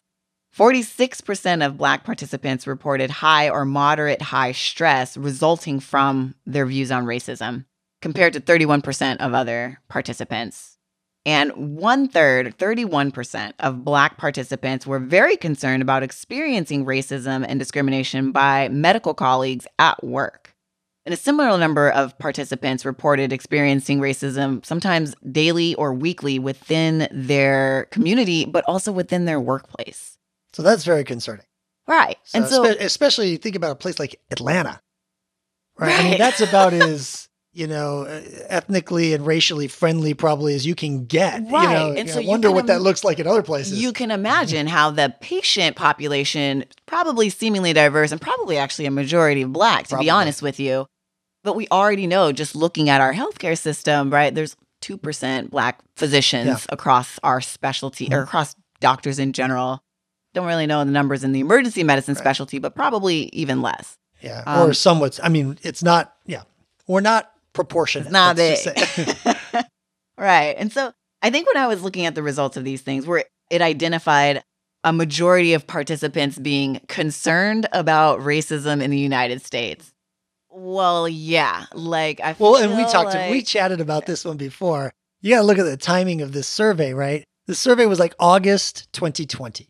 I mean, that's like we were right in the middle of the pandemic, right in the middle of all the George Floyd protests. We are at the height of the Black Lives Matters movement, even though it's been going on for several years prior. It took this really big, it was ignited a whole lot by a subsequent number of murders that happened throughout those few months. And, you know, I was relatively stunned that only 64% said that they thought they were like bothered by it or very bothered by it. That left like 40% that were like, whatever, not bothered by it. Yeah, I know. Anyway, I don't want to take from overall the majority of people felt bothered by it, but it was a little shocking that it was less than 98%, you know? Right. And I think the reason that I harp on the numbers and point it out even more is because to me, the paper wasn't very well structured in this approach. This is an important topic. But I would say there was a little bit of a miss on how we approached answering these questions and the specific questions that were to be answered here. A majority of the people that were surveyed were white. So you can kind of imagine or extrapolate that as being, yes, concerned, but as far as the true stressors coming from the lived experience or the witnessed experience, it would have been helpful to dig more into that. Because as you can see, a majority of the people that expressed those types of moderate to moderate high stress levels and concerns regarding the lived experiences were, in fact, the Black participants. Yeah, no, I think that for me, what this asks a lot more questions than it answers. And, you know, I'm not hostile to this paper. I think they did this is a topic, there's no roadmap for how to study this in emergency medicine. It's not like some of our other studies where it's like you do a randomized control trial and you study whether vasopressin and steroids work better than placebo. I mean, we're just scratching the surface of this, and it creates for some imperfect study designs, etc. But I completely agree with you. What I thought was interesting in particular was, and you all out there can't see this, but on one of their tables, they do that thing where they're like, how many of you were very or somewhat, bothered by certain topics? 64% said they were bothered by the state of racism in the United States, but only a very small percent said they were worried about, or that they were very bothered by experiencing bias from patients. But that's not broken down by the race of the respondents, because I am very unlikely to experience much bias from my patients. As a white man, it's, I get the opposite. I get the assumption that, I'm the doctor and, I know what's up. I feel that every single day, and I know that that's a privilege, and I enjoy it very much that I don't have to justify my credentials to every single patient that I walk in the room on, Right. So I'd be very curious to know. I am your stark contrast here, right? Like I am a tiny Afro-Latina who has been mistaken for the janitor, the maid, the nurse, just a random person walking by. I cannot tell you, unfortunately, the number of times I've been called the N-word, standing there in my physician badge and just not really feeling protected by that.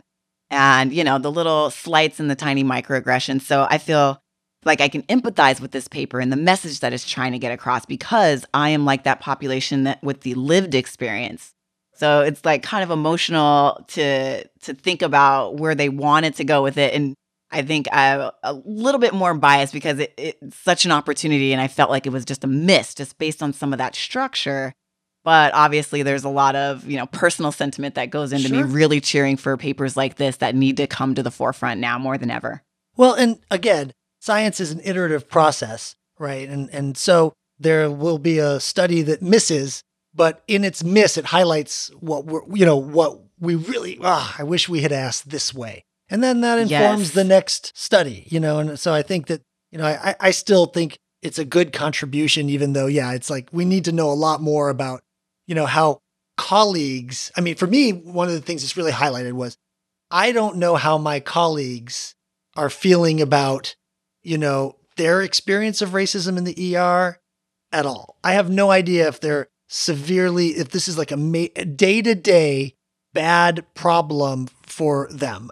And if you asked me, I would probably say, if I'm being fully honest, I'd probably say, it's probably a minor issue or something like that. If I'm being fully honest. If I'm being on a survey, I'd say, I'm very concerned. But if I'm being truly honest, I'd be like, that's probably a minor issue. And I don't know if that's true or not. It's probably not true based on what you're saying. But you bring up an important point, because you are right there in the emergency department. So can you imagine the people in the C-suite, the people that are responsible for instilling the change that we need, right? not only do they not know how the emergency department runs most of the time, but they probably have zero idea about some of these things as well. Some of the things that are being perceived as the cultural norms or the jest or the just kidding type microaggressions that we're even talking about. So I think you're right. Like, this paper tries to convey a very strong message, and it's a recurrent theme that is being talked about more and more, but definitely needs more to it. And they even take it a step further to try to note some strategies to advance the overall agenda.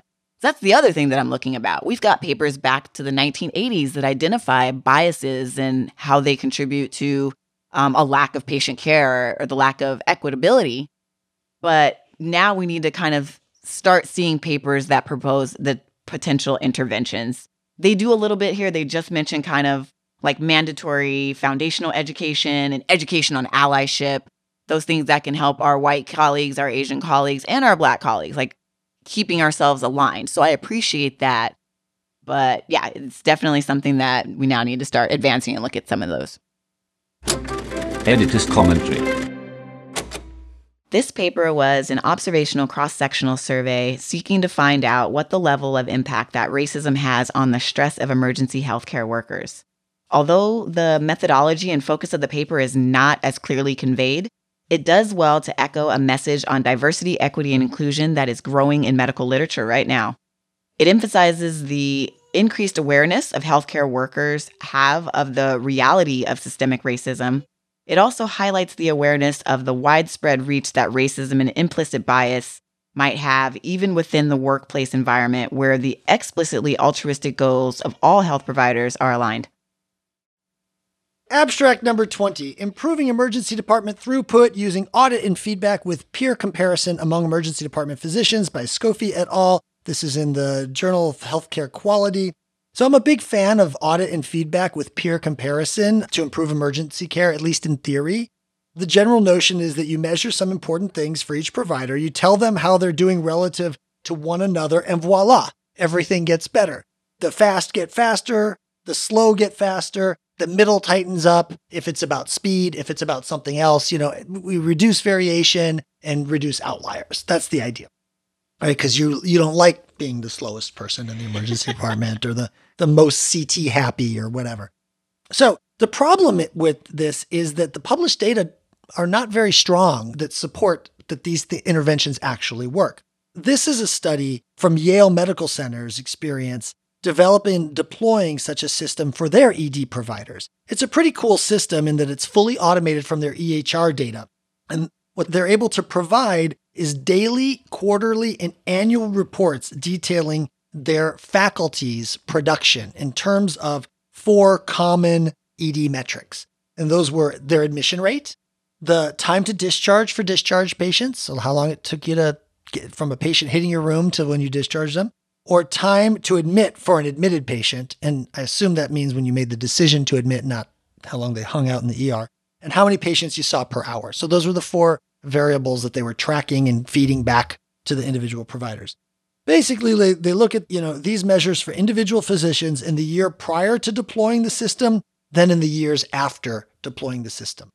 They did the usual stuff by excluding physicians who didn't see very many patients or physicians who left the practice, and patients who had outlier ED lengths of stay that might represent an EHR, like if you're in the ER for 50 hours or something like that. They ended up with 36 attending physicians who treated just under 300,000 patients throughout the study period. They do not explain how they attribute each patient to an attending and how they handled patients with multiple attending sign-outs, which has usually been a problem, or how they handled the resident effect, because they do acknowledge they had residents. So there's this other layer of stuff going on. They just say we assigned it to an attending. I don't know how they do that. In fairness, I usually do think of that as attenuating any effect because the residents bounce from physician to physician. Right. So any true difference between me and you is attenuated by the fact that we have the same residents.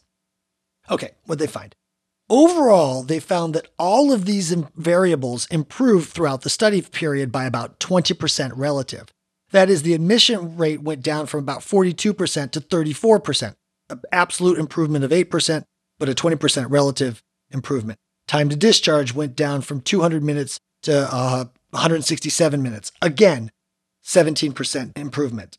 Further, they showed that the slowest or lowest performers seemed to improve the most, right? So the people who are the outliers at the bottom seemed to improve the most, while the people who are at the top outliers, seem to improve no better than the average. Okay. All this is like pretty interesting, but honestly, there's nothing here that proves that this has any relationship to the audit and feedback method.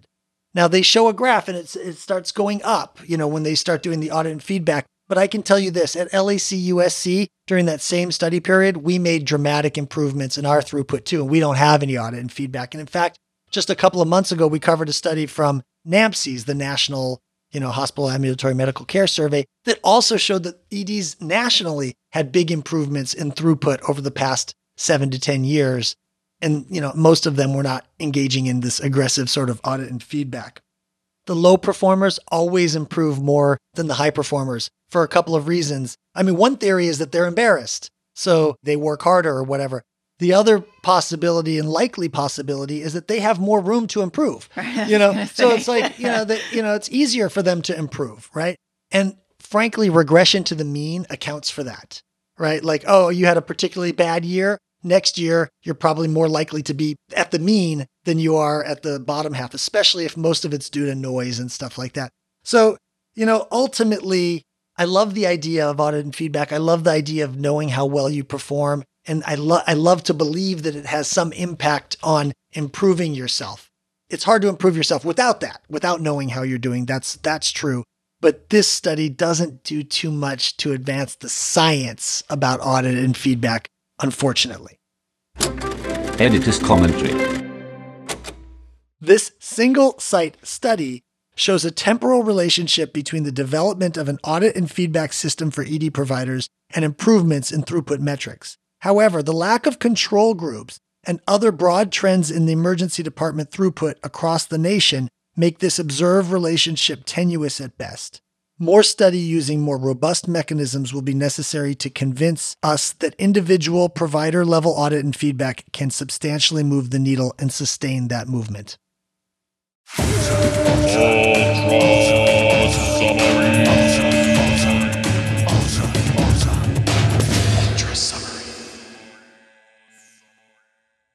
Welcome, listeners, to the January 2022 EMA Ultra Summary. I'm Jenny Beck-Esmay, and with me, of course, as always, is Jess Monis. Hello, Jess. Hello, Jenny. And aren't you proud of me? I have stopped time traveling and finally figured out what year it is. It's 2022.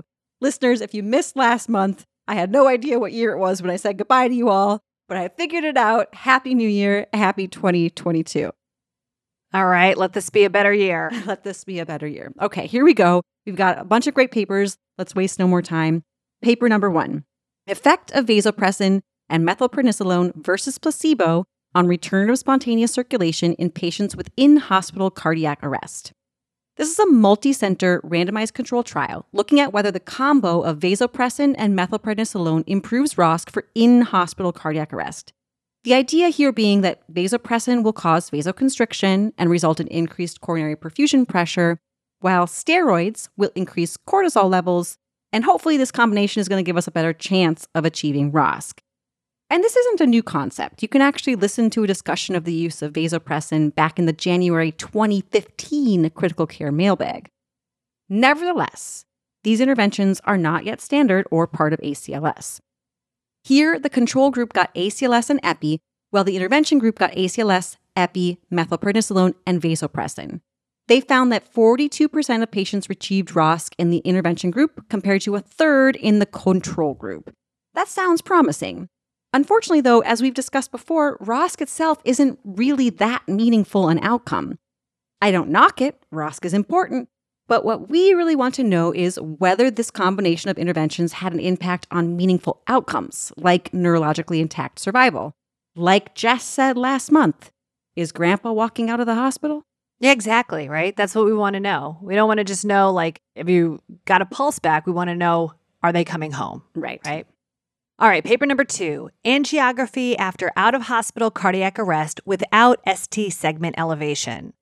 This German trial randomized survivors of out-of-hospital cardiac arrest with any initial rhythm and post-ROSC ECG without STEMI to either immediate or delayed coronary angiography. The primary outcome was 30-day survival, and secondary outcome was a composite of death or survival with severe neurologic disability. Almost all of the early cath group got the procedure within 3 hours, and about 2/3 of the delayed group got it 2 days later. Despite all of these cardiac caths and PCIs, there was no difference between the groups of early and delayed angiography in any analysis. In fact, there was even a trend towards harm from death or neurologic disability with early angiography that was right on the border of significance. It seems that in the absence of a STEMI, the focus should be on resuscitation, stabilization, and evaluation into the cause of the arrest. Let the upstairs folks worry about the cath. That makes sense to me. Paper number 3, protection of BNT 162b2 vaccine booster against COVID-19 in Israel. To boost or not to boost, that is the question. And in fact, there's an entire MRAP HD segment on this on COVID booster shots. It's on all of our minds. This is a study out of Israel looking at the rate of COVID infections and the severity of illness in patients who got a third dose of the Pfizer vaccine. It's a review of a database of around 500,000 patients who were 60 years old or older who were vaccinated. They compared groups of patients who had received 2 doses of the Pfizer to those who had received the initial 2 doses plus a booster. They found a reduced rate of confirmed infections and serious infections in the group that received the booster. Now, it seems like the FDA is moving to approve boosters for all adults in the US. I, for one, have kind of become pro-booster.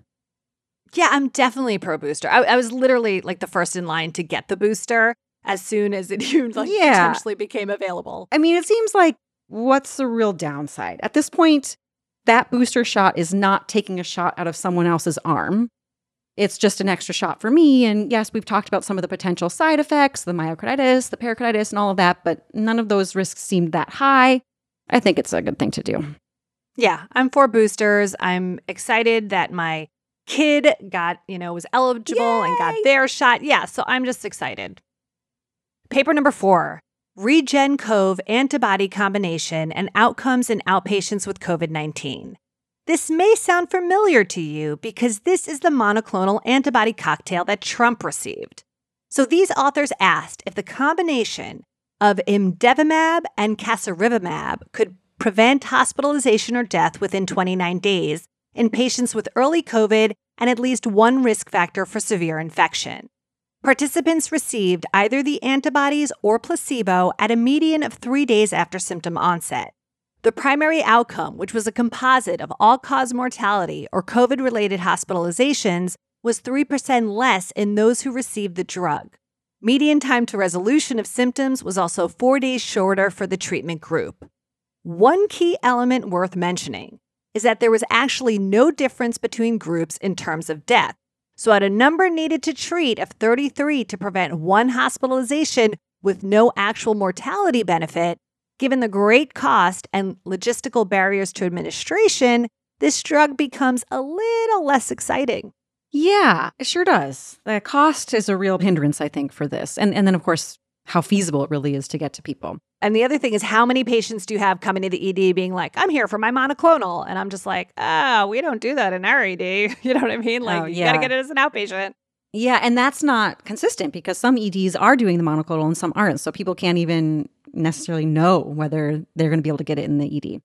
I was going to say, congratulations on saying the MABs really well. I was really happy you got to say that. Was not me. I practice. I'm not going to lie. I practice considerably. Thank you so much. All right. Paper number 5. Venous thromboembolism in patients discharged from the emergency department with ankle fractures, a population-based cohort study.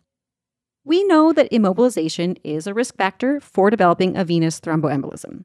This study wants to specifically find the 90-day risk of a clot in ED patients with a non-operative ankle fracture.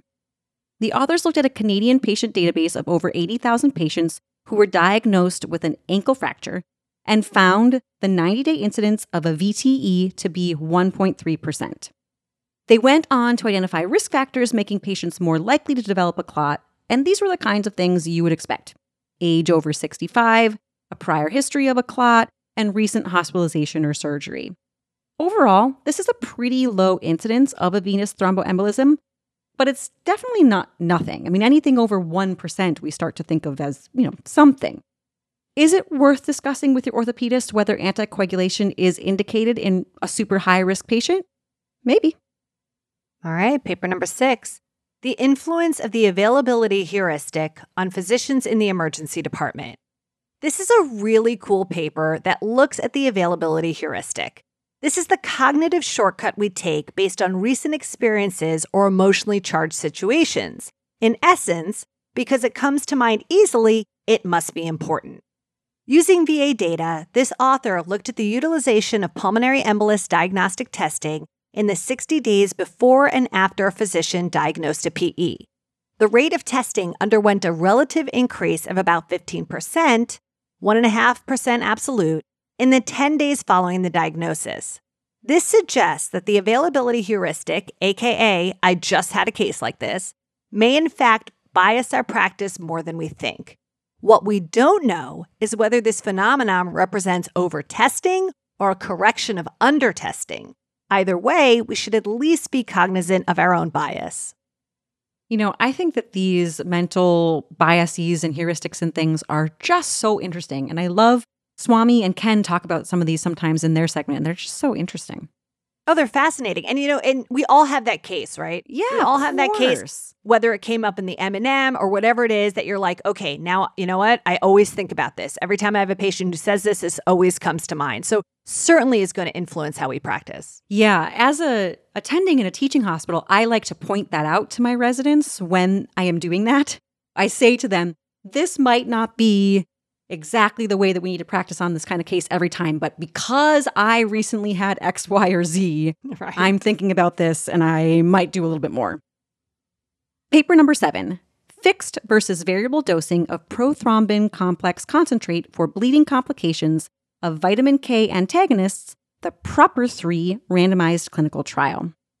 This is a multicenter RCT comparing 2 different dosing strategies for 4-factor PCC for reversing vitamin K agonists in patients who have extracranial bleeding, meaning they excluded any patients with an intracranial hemorrhage.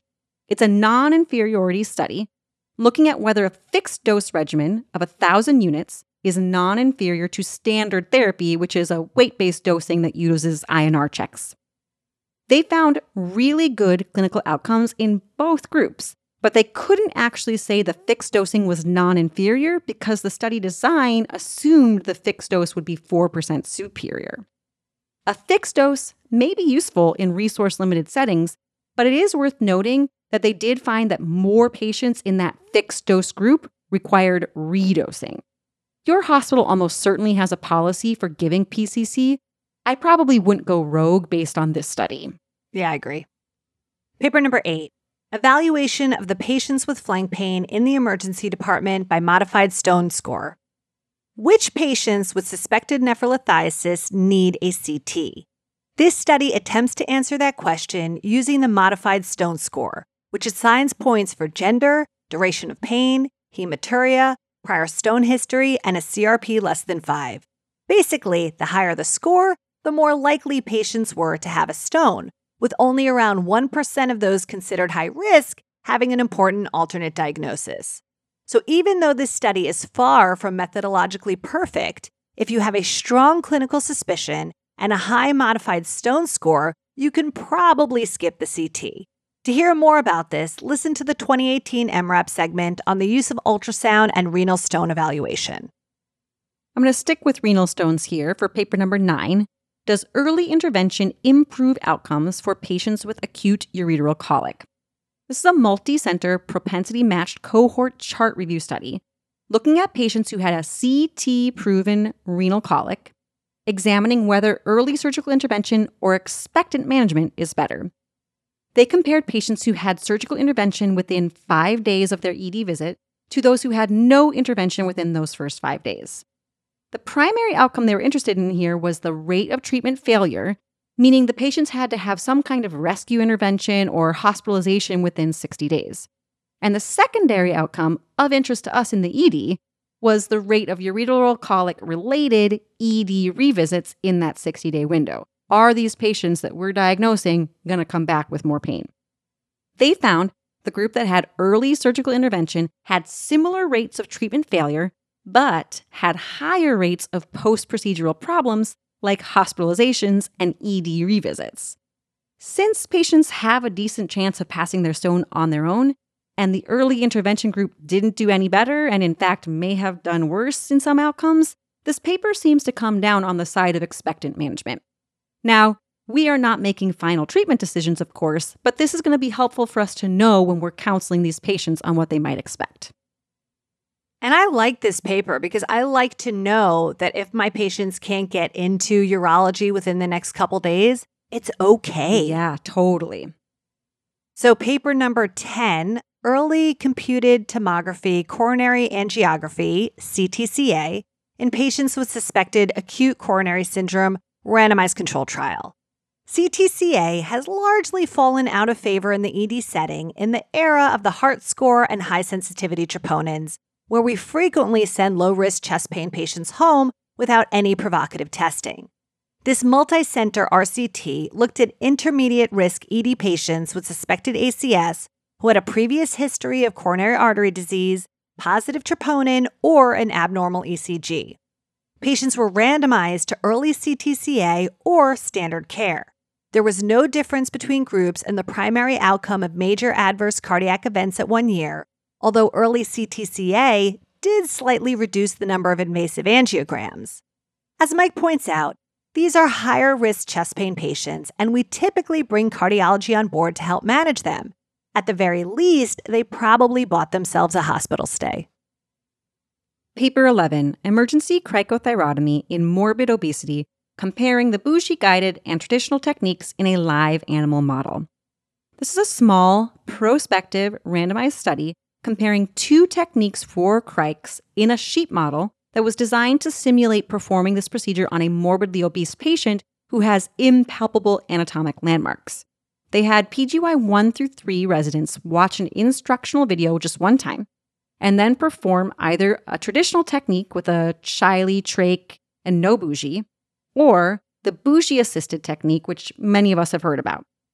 They found a faster average time to procedure completion in the bougie group versus the traditional Shiley group, as well as a better first attempt success rate. This would suggest that the bougie technique is both faster and safer than the traditional approach. Check out the June 2021 Rural Medicine segment for more cric talk.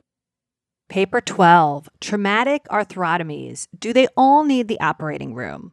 For a long time, it has been maintained that even a small, non-grossly contaminated penetrating joint wound needs to go to the OR for a washout, despite an absence of evidence to support this practice. This prospective study looked at traumatic arthrotomies at 4 trauma centers to determine the rate of complications within 90 days. There was more septic arthritis in the operative group, with only one of the non-operative patients developing a septic joint, so only 1.5%. That being said, since this was non-randomized, the operative group had much larger and more contaminated wounds, and the costs were also about 12-fold higher. I don't think this is necessarily practice-changing for emergency physicians. If you are worried that the joint is compromised, I would still call ortho. However, if they decide not to take them to the operating room, or if you happen to miss a subtle joint-penetrating wound, you can be reassured that the risk of septic arthritis is low. That's nice. That's a good paper to reassure for those ones you might miss if it's not super obvious. Right. Paper 13, Antibiotics for Lower Respiratory Tract Infection in Children Presenting in Primary Care in England, Arctic PC. The age-old antibiotics for likely viral syndrome conundrum. Right.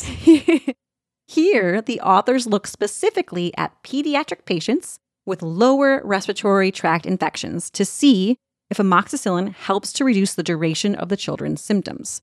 Since we know that most of these infections are likely viral, this seems like kind of a no-brainer of a study. But as Whitney points out in the full segment, there actually is a paucity of evidence specifically on the use of antibiotics for children with lower respiratory tract infections. So this fills in that gap.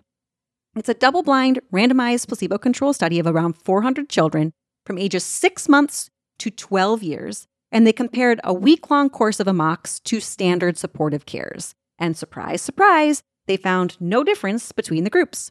Both groups had the same duration of symptoms, same symptom severity score, same rate of return due to worsening symptoms, same rate of hospitalization, and same rate of side effects. I don't know who out there needs to hear this, but viral syndromes don't need antibiotics. No. This is shocking I news. know, right? Shocking. Yes, absolutely. Paper 14. Prospective multicenter controlled trial of mobile stroke units. This is the first large, albeit non-randomized observational trial of mobile stroke units from the U.S. Mobile stroke units, MSUs, are specialized, very expensive ambulances with 2 medics, a critical care nurse, a portable CT, and telemedicine support from a neurologist. Patients who called 911 with possible stroke symptoms within a 4.5-hour onset got either EMS or the MSU, during banker's hours only, dispatched by alternating weeks. The primary outcome was a modified Rankin score at 90 days. Mean scores were better in the MSU group, but this study has some very serious problems. The authors only analyzed patients who were retroactively deemed TPA eligible.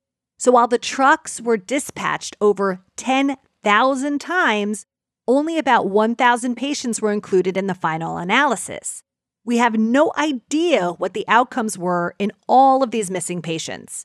Additionally, MSUs gave more TPA than EMS, but they also gave it to 17% of patients who were later deemed ineligible for TPA. One can only imagine what would be said about the ED if we gave IV TPA to this many patients in whom it was not indicated. Mobile stroke units need to be much better studied and deemed cost-effective before we redesign the entire system around this extremely expensive, cumbersome intervention. My wish list? Park that van outside my ED to help scan the long list of patients waiting hours for imaging. That would be helpful. Preach, Jess. Right. That is a lot of TPA given to patients who did not need TPA. Yep. Whoa. Sure was. Paper number 15, Evaluation and Management of Traumatic Pneumothorax, a Western Trauma Association Critical Decisions Algorithm.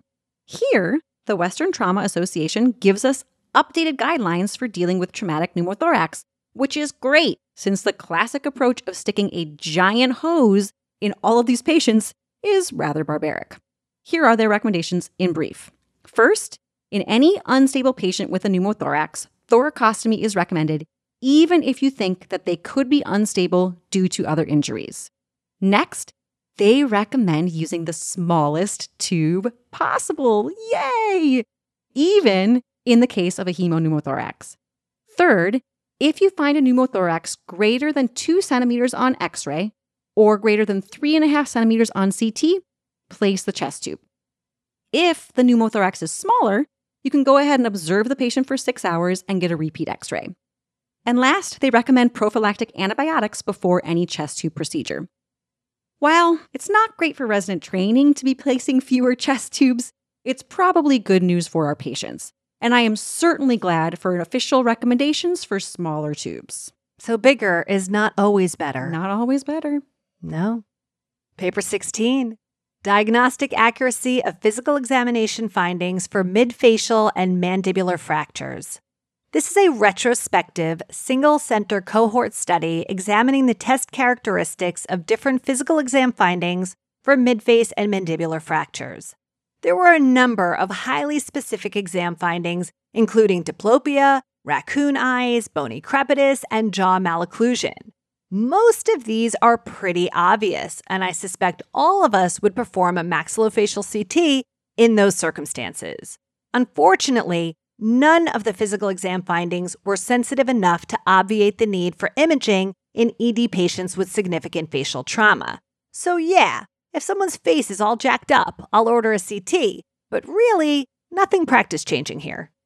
Paper 17. Safety of femoral nerve blocks for hip fractures in adult patients treated with anti-10A direct oral anticoagulants. This is an interesting paper. Pain control for hip fractures is crucial, of course. But most of our hip fracture patients are geriatric, so we want to avoid the opioids. Many have advocated for nerve blocks, and you can listen to some great prior MRAP segments on this back in September 2018 and March 2019. But you might be concerned about performing this procedure on patients who are on DOACs. And given that this is a geriatric patient population a lot of the time, there's going to be a lot of the patients who are going to be on DOACs. This is an observational prospective cohort study comparing ultrasound-guided femoral nerve block to conventional analgesia. And they used acetaminophen, something called dipyrone, which is not a medication used in the United States, and opioids. And they let the patients choose which option they preferred.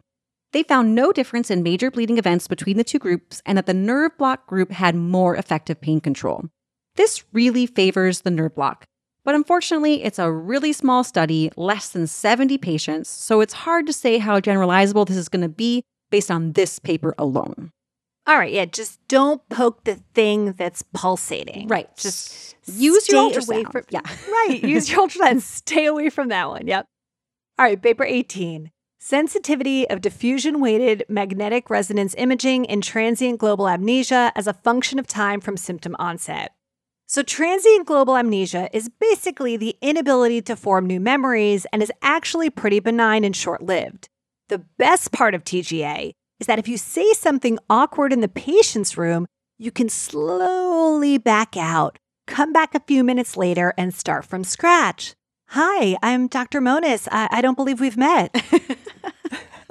Classic. I love it. Patients with TGA will sometimes develop diffusion-weighted MRI changes in the hippocampus, but this seems to take some time to occur.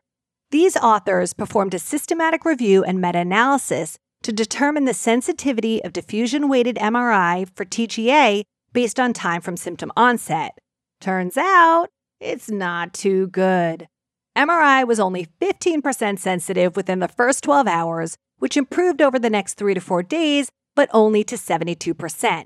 So in the ED setting, early MRI is poorly sensitive for TGA and should not be done for this indication. So if neuro comes down and they're like, well, let's just get an MRI, at least you can say that there's some evidence to suggest in this case it's not helpful. Paper number 19, the impact of racism on emergency healthcare workers.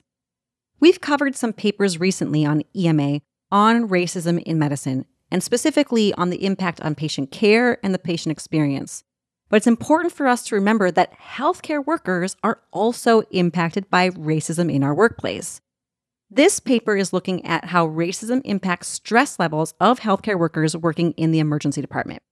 They used an anonymous electronic survey of a variety of healthcare workers, including attendings, residents, advanced practice providers, nurses, and even non-clinical staff.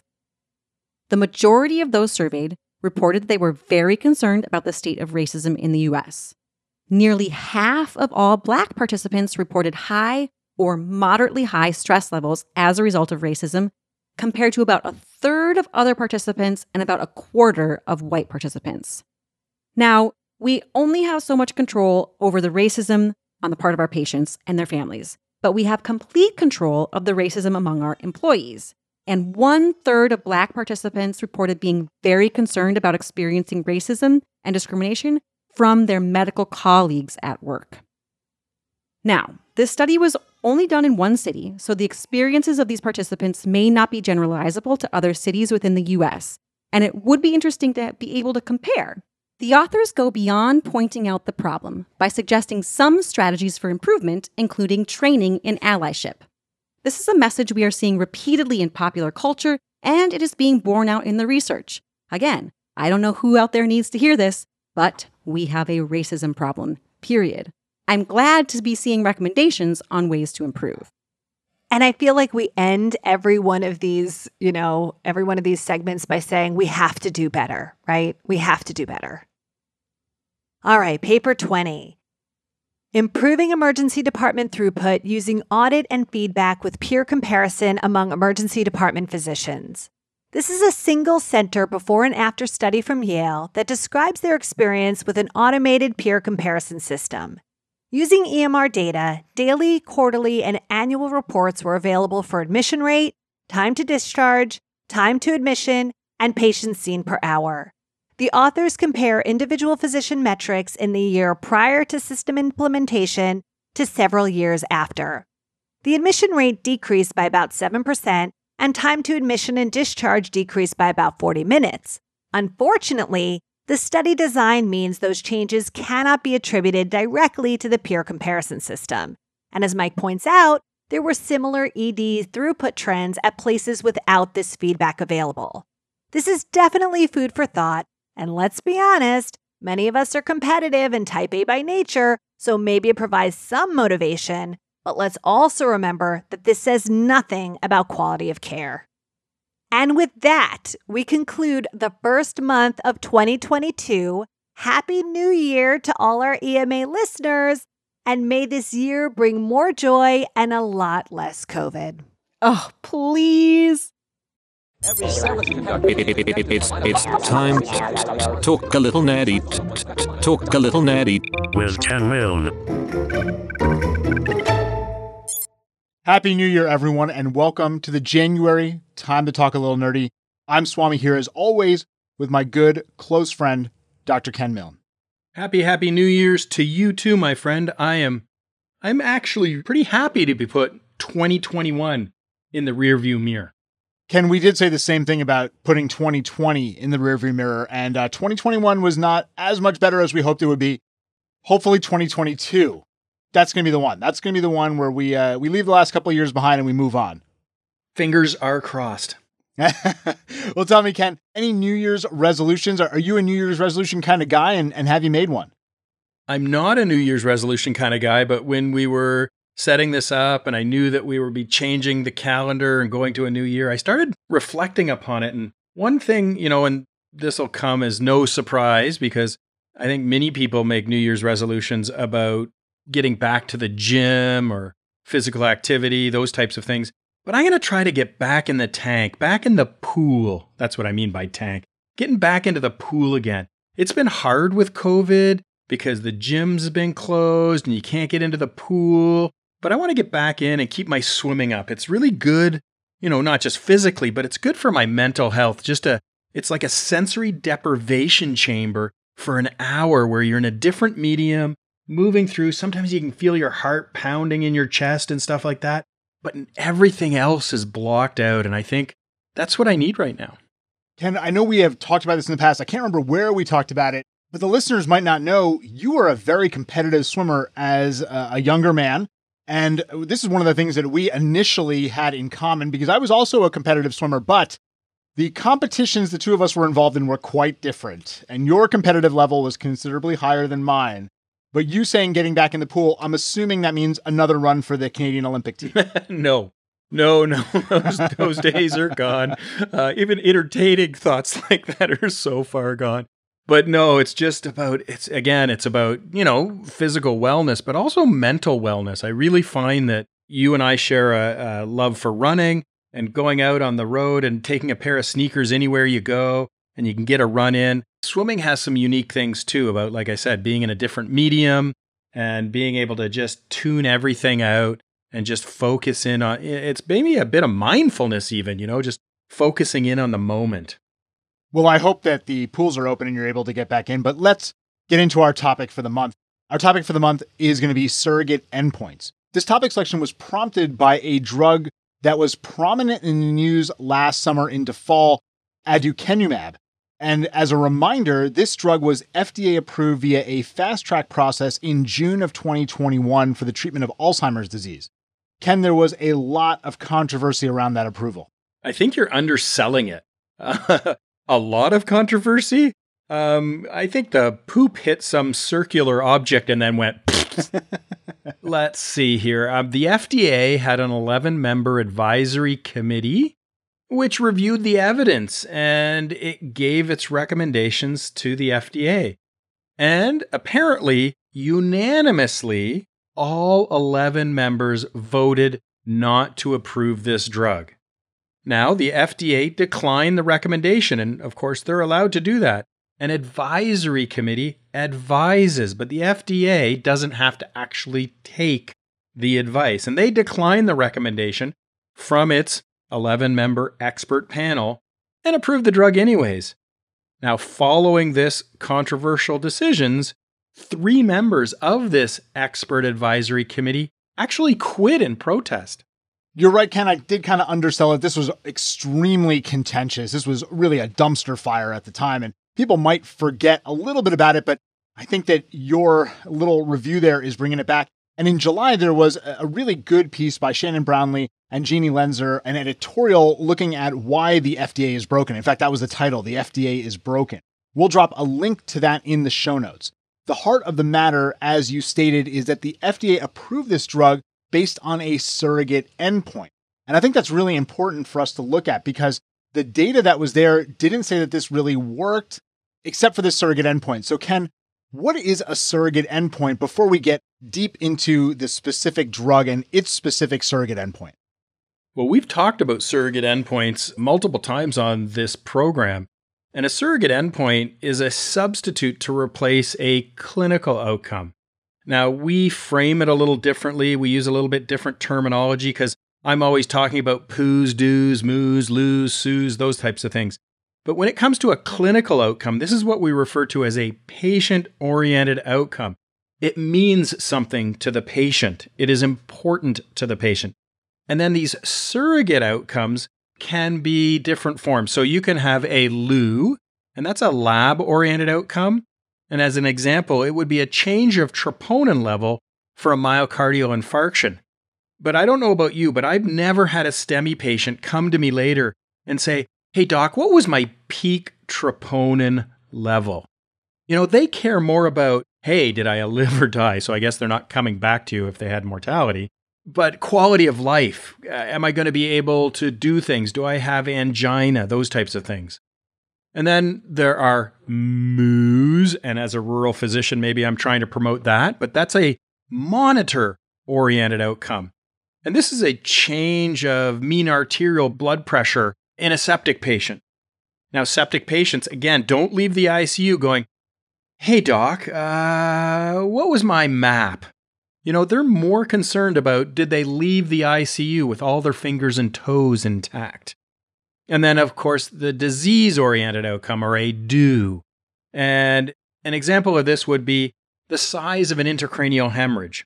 And so a patient with an intracranial hemorrhage on an anticoagulant who gets their Coumadin or their DOAC reversed are typically not concerned about, hey, was there a statistical change in the volume of blood upstairs in my head? You know, they're more concerned about, what's my neurological function? Am I leaving the front door playing the piano if I could play the piano before? So those are the surrogate outcomes. And really what we want to see is clinical outcomes, patient-oriented outcomes. The surrogate outcomes can fall into these different categories. Let's look back at this Alzheimer's drug. I'm not going to say it again. It's unpronounceable. What was the surrogate outcome that they looked at? They were looking at a decrease in beta amyloid protein plaques in the brain on imaging. Pretty good example of something that the patient wouldn't really care about. No patient's going to ask us how much beta amyloid protein plaque they have or don't have based on the use of this drug. And really, again, we have to contrast that with a clinical endpoint. Now, the FDA defines a clinical endpoint as the measure of whether people in a trial feel or function better or live longer. While no patient is going to walk around saying again that they have less amyloid plaque, they are going to say, well, my memory is better than it was before because of this drug. Or I was able to live longer with an intact memory because of this drug. That would be a more patient-centered outcome that the patient would actually care about. Exactly. When we go back again to this Alzheimer's drug, it was tested in 2 phase 3 RCTs. And both of those phase 3 RCTs were negative for the clinical endpoint, meaning that there was no patient-oriented benefit to the drug.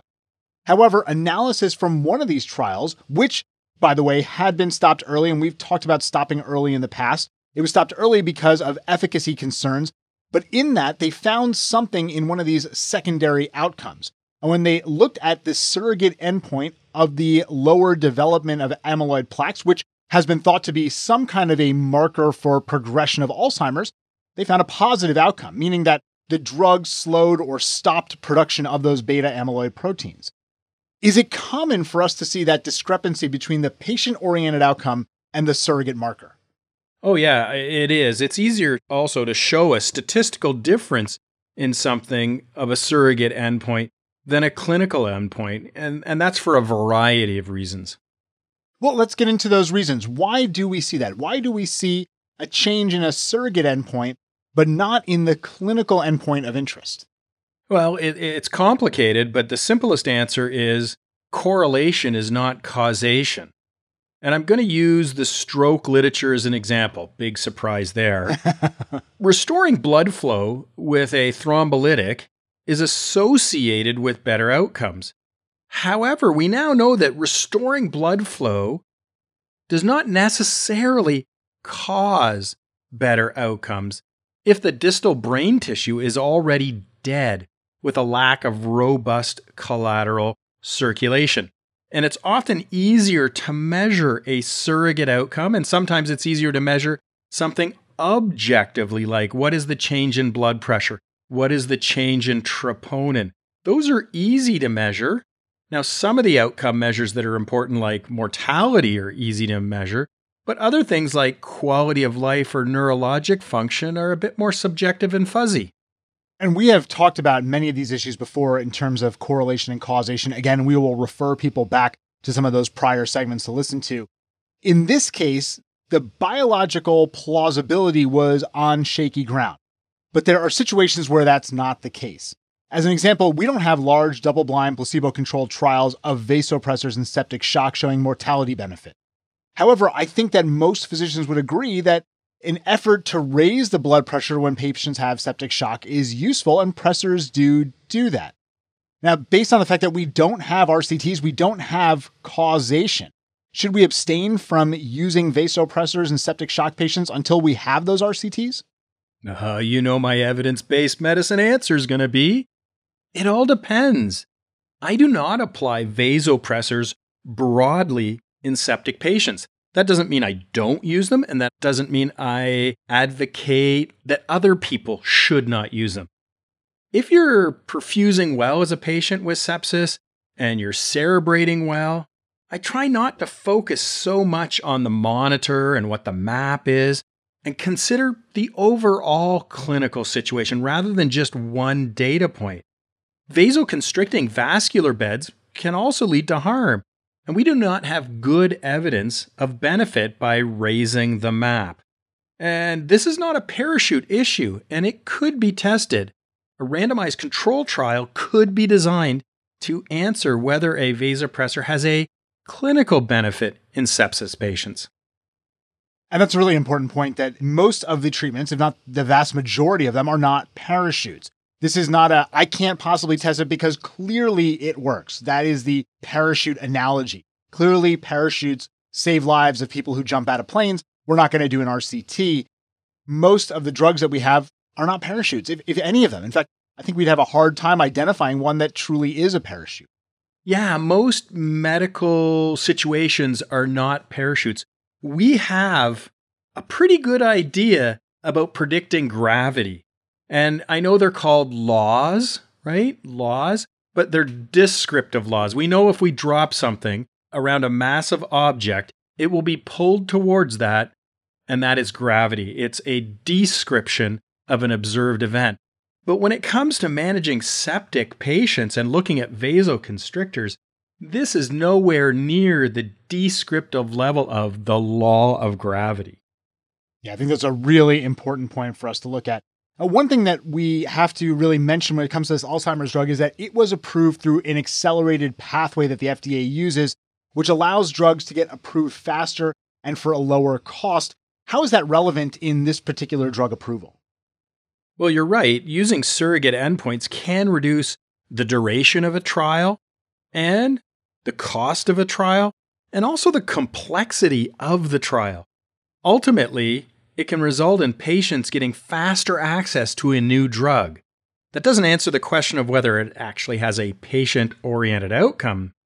Now, the method of approval using surrogate outcomes has been increasing over the last 3 decades. It used to be less than 50%, but now it's risen to about 60%.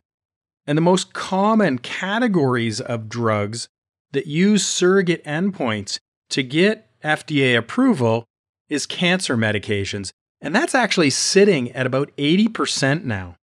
When we talk about cancer medications, these are potentially life-saving drugs for life-threatening illnesses. So isn't it a good thing that we have an accelerated pathway? Again, it all depends. Mentioning cancer, the classic example of a surrogate endpoint used for FDA approval was another one of these monoclonal antibodies, these MABs. And this one was for metastatic breast cancer that was approved in 2008. And actually, when clinical trials were done looking at clinical endpoints, the trials failed to show longer life expectancy, and the approval was actually revoked in 2011, so 3 years later. Now you may say, well, Ken, that's an anecdote, that's one off. There are actually many examples in the cancer literature with a similar story, and I'll list a few of those in the show notes. But one of them, in fact, didn't improve things. It actually was found to be harmful, even though the surrogate endpoint looked good. So a couple of examples of medications where this accelerated process actually harmed people, or at least wasted people's time and money, if not actually harming them. Are there examples where this process actually worked? Should we continue to have this process in place for those life-saving medications or potentially life-saving medications? Well, I think it's important to have these accelerated pathways, but we have to use them carefully. And the example that is used to show benefit is the accelerated approval process that was really started in the early 1990s during the height of the HIV and AIDS epidemic. It feels like you want to say with great power comes great responsibility, Ken. Is that what you are looking for? Because it seems that this is really giving a lot of power, this rapid approval or accelerated pathway for drugs, but it has to be used smartly. Yeah, just to apply it across the board, one size doesn't fit all. And so we need to think and reflect and then decide. And this gets back to, you convene a panel of almost a dozen experts in the field, and all of them say, no, and then you don't accept that advice. So that's disappointing. There's not an agreed upon validated tool to assist regulators. I looked into this a bit and found that in Germany, they set the bar with a R of greater than or equal to 0.85 for the lower bounds of the confidence interval on the correlation coefficient. That's the R, the correlation coefficient. Okay, so that's trying to put a statistical line in the sand. But then again, that boils down to just one data point, doesn't it? Now, there is a 3-step framework that was proposed by Taylor and Elston about 12 years ago. But regulators rarely use this 3-step approach. And their 3-step approach was, it has to have biological probability, or plausibility, not probability, plausibility. And then the second thing is that there has to be an association between the surrogate and the clinical endpoint at the individual patient level. And then the third thing was evidence from multiple randomized control trials showing improved effect on the surrogate also improves the final clinical outcome. My guess is that third one of those framework is the hard one to jump over, having multiple RCTs showing an improved effect from the surrogate to the clinical outcome. The first two might be relatively easy to kind of put together, but that third one is going to be a bit of a hurdle. And that's really where the hurdle came for this drug, aducanumab. I said it twice, Ken. That's twice in this podcast, and that's as many times as I'm going to say it. The FDA is requiring Biogen, the maker of this drug, to prove in an RCT that the drug improves clinical outcomes. Is that acceptable to give this emergency authorization now, let people use the drug because it could be beneficial, but the company needs to produce randomized control trial data showing a clinical efficacy? Well, looking at the data, I agree with the 11-member advisory committee, and I would have voted no if I was on that panel. It should not have been approved, and Biogen should demonstrate a net patient-oriented outcome prior to approval, in my opinion. Aside from the cost of the drug, the potential for harm, as we see with some of those monoclonal antibodies directed at cancer that we are going to drop in the show notes, what other issues are there in approving this medication if it shows no clinical improvement? So let's say that we took away the cost and we said there's no harm. There may not be a clinical improvement, but there's no harm. How else could this still hurt the patient? Well, I don't want to gloss over cost because there's an actual number there. And this drug costs about $56,000, and that's US dollars. That's real money. That's not Canadian loonies and toonies there. $56,000 per patient per year. Now, if there's no clinical benefit, there can only be harm. And even if it was a rare harm, any harm without benefit, I think would be unacceptable to patients. Now, the most common adverse events in this trial were brain swelling. That's got to be a surrogate outcome for badness. And how about small intracranial hemorrhages? Again, the other most common adverse event. Another surrogate outcome of badness. Bleeding in your brain and swelling of your brain does not associate usually with better outcomes. However, you asked me to put cost and potential harm aside and asked how else could it harm patients? It will now be very hard, I think, to get patients to participate in a randomized, triple-blinded placebo control trial.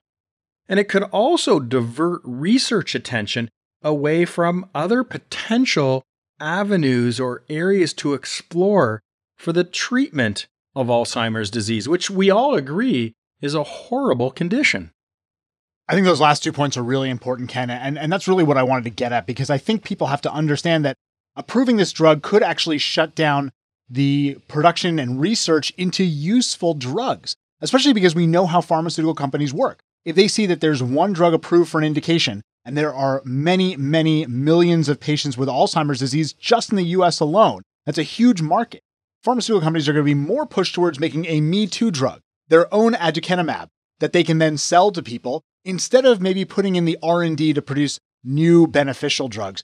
And you're right, as a patient, if the FDA told me, well, this drug is approved for your disease, why would I then enter myself into a placebo-controlled trial? That's going to be a much harder obstacle to get through. So this isn't just about the cost. This isn't just about the potential for harm. It's also the fact that this can really stunt the development of effective medications. And Ken, as you and I get older, our parents get older, this is something that is going to weigh heavier and heavier on our minds, as well as the minds of all of our patients and our friends. We want effective medications for Alzheimer's disease.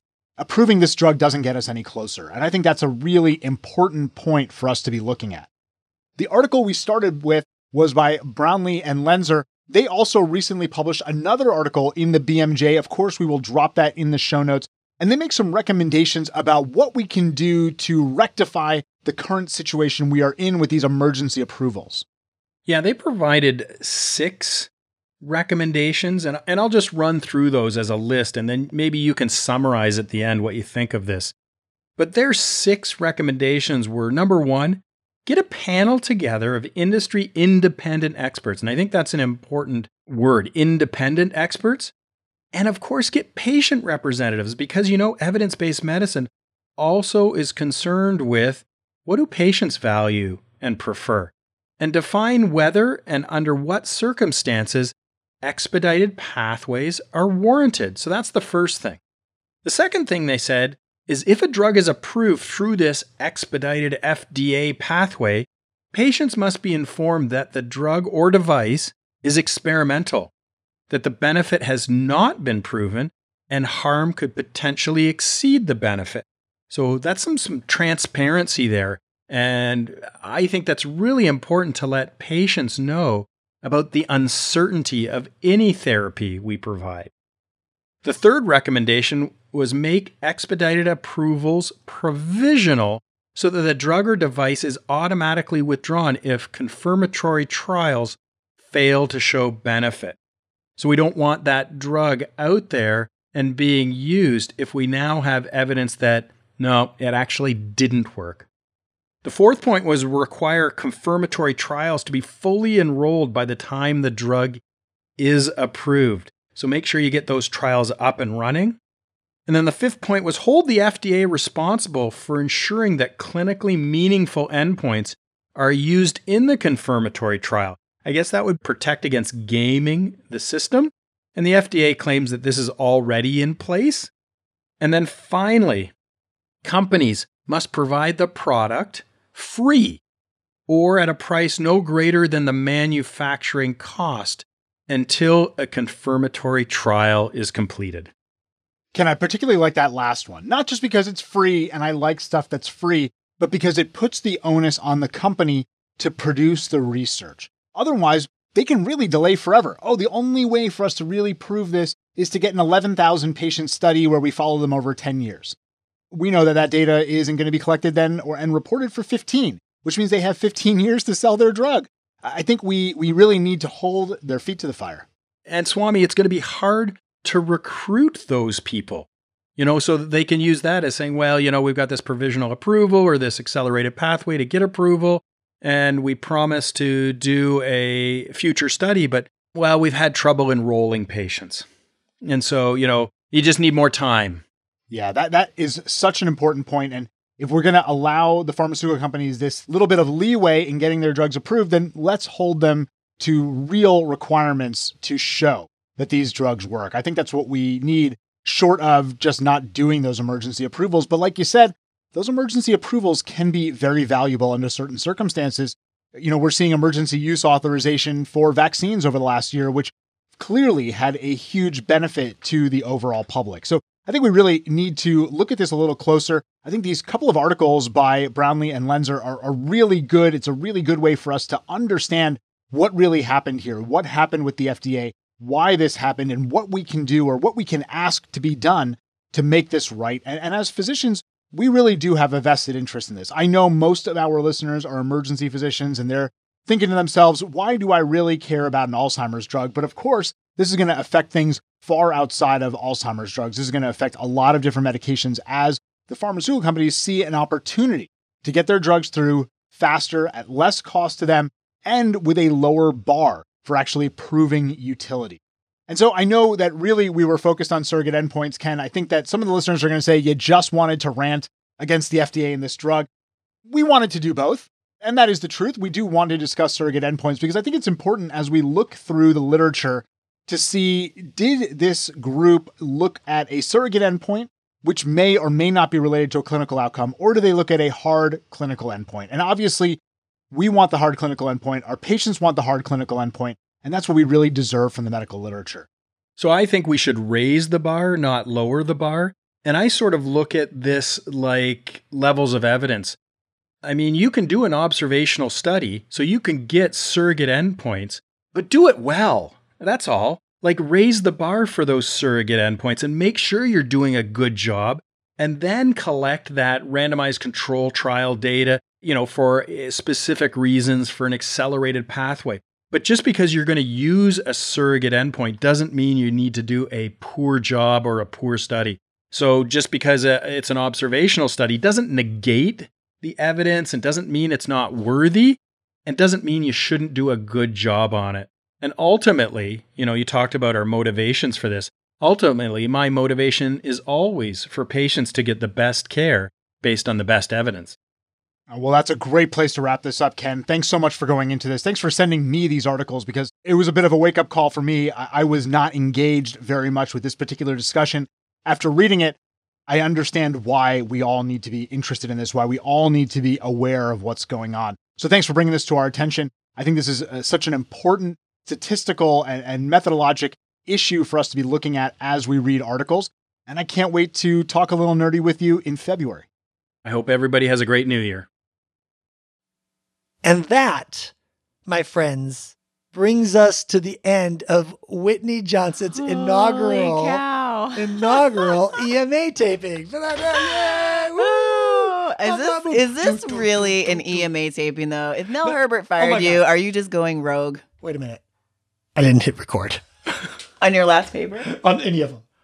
Oh my gosh. We just had to do that. No, Whitney, of course I hit record. My gosh.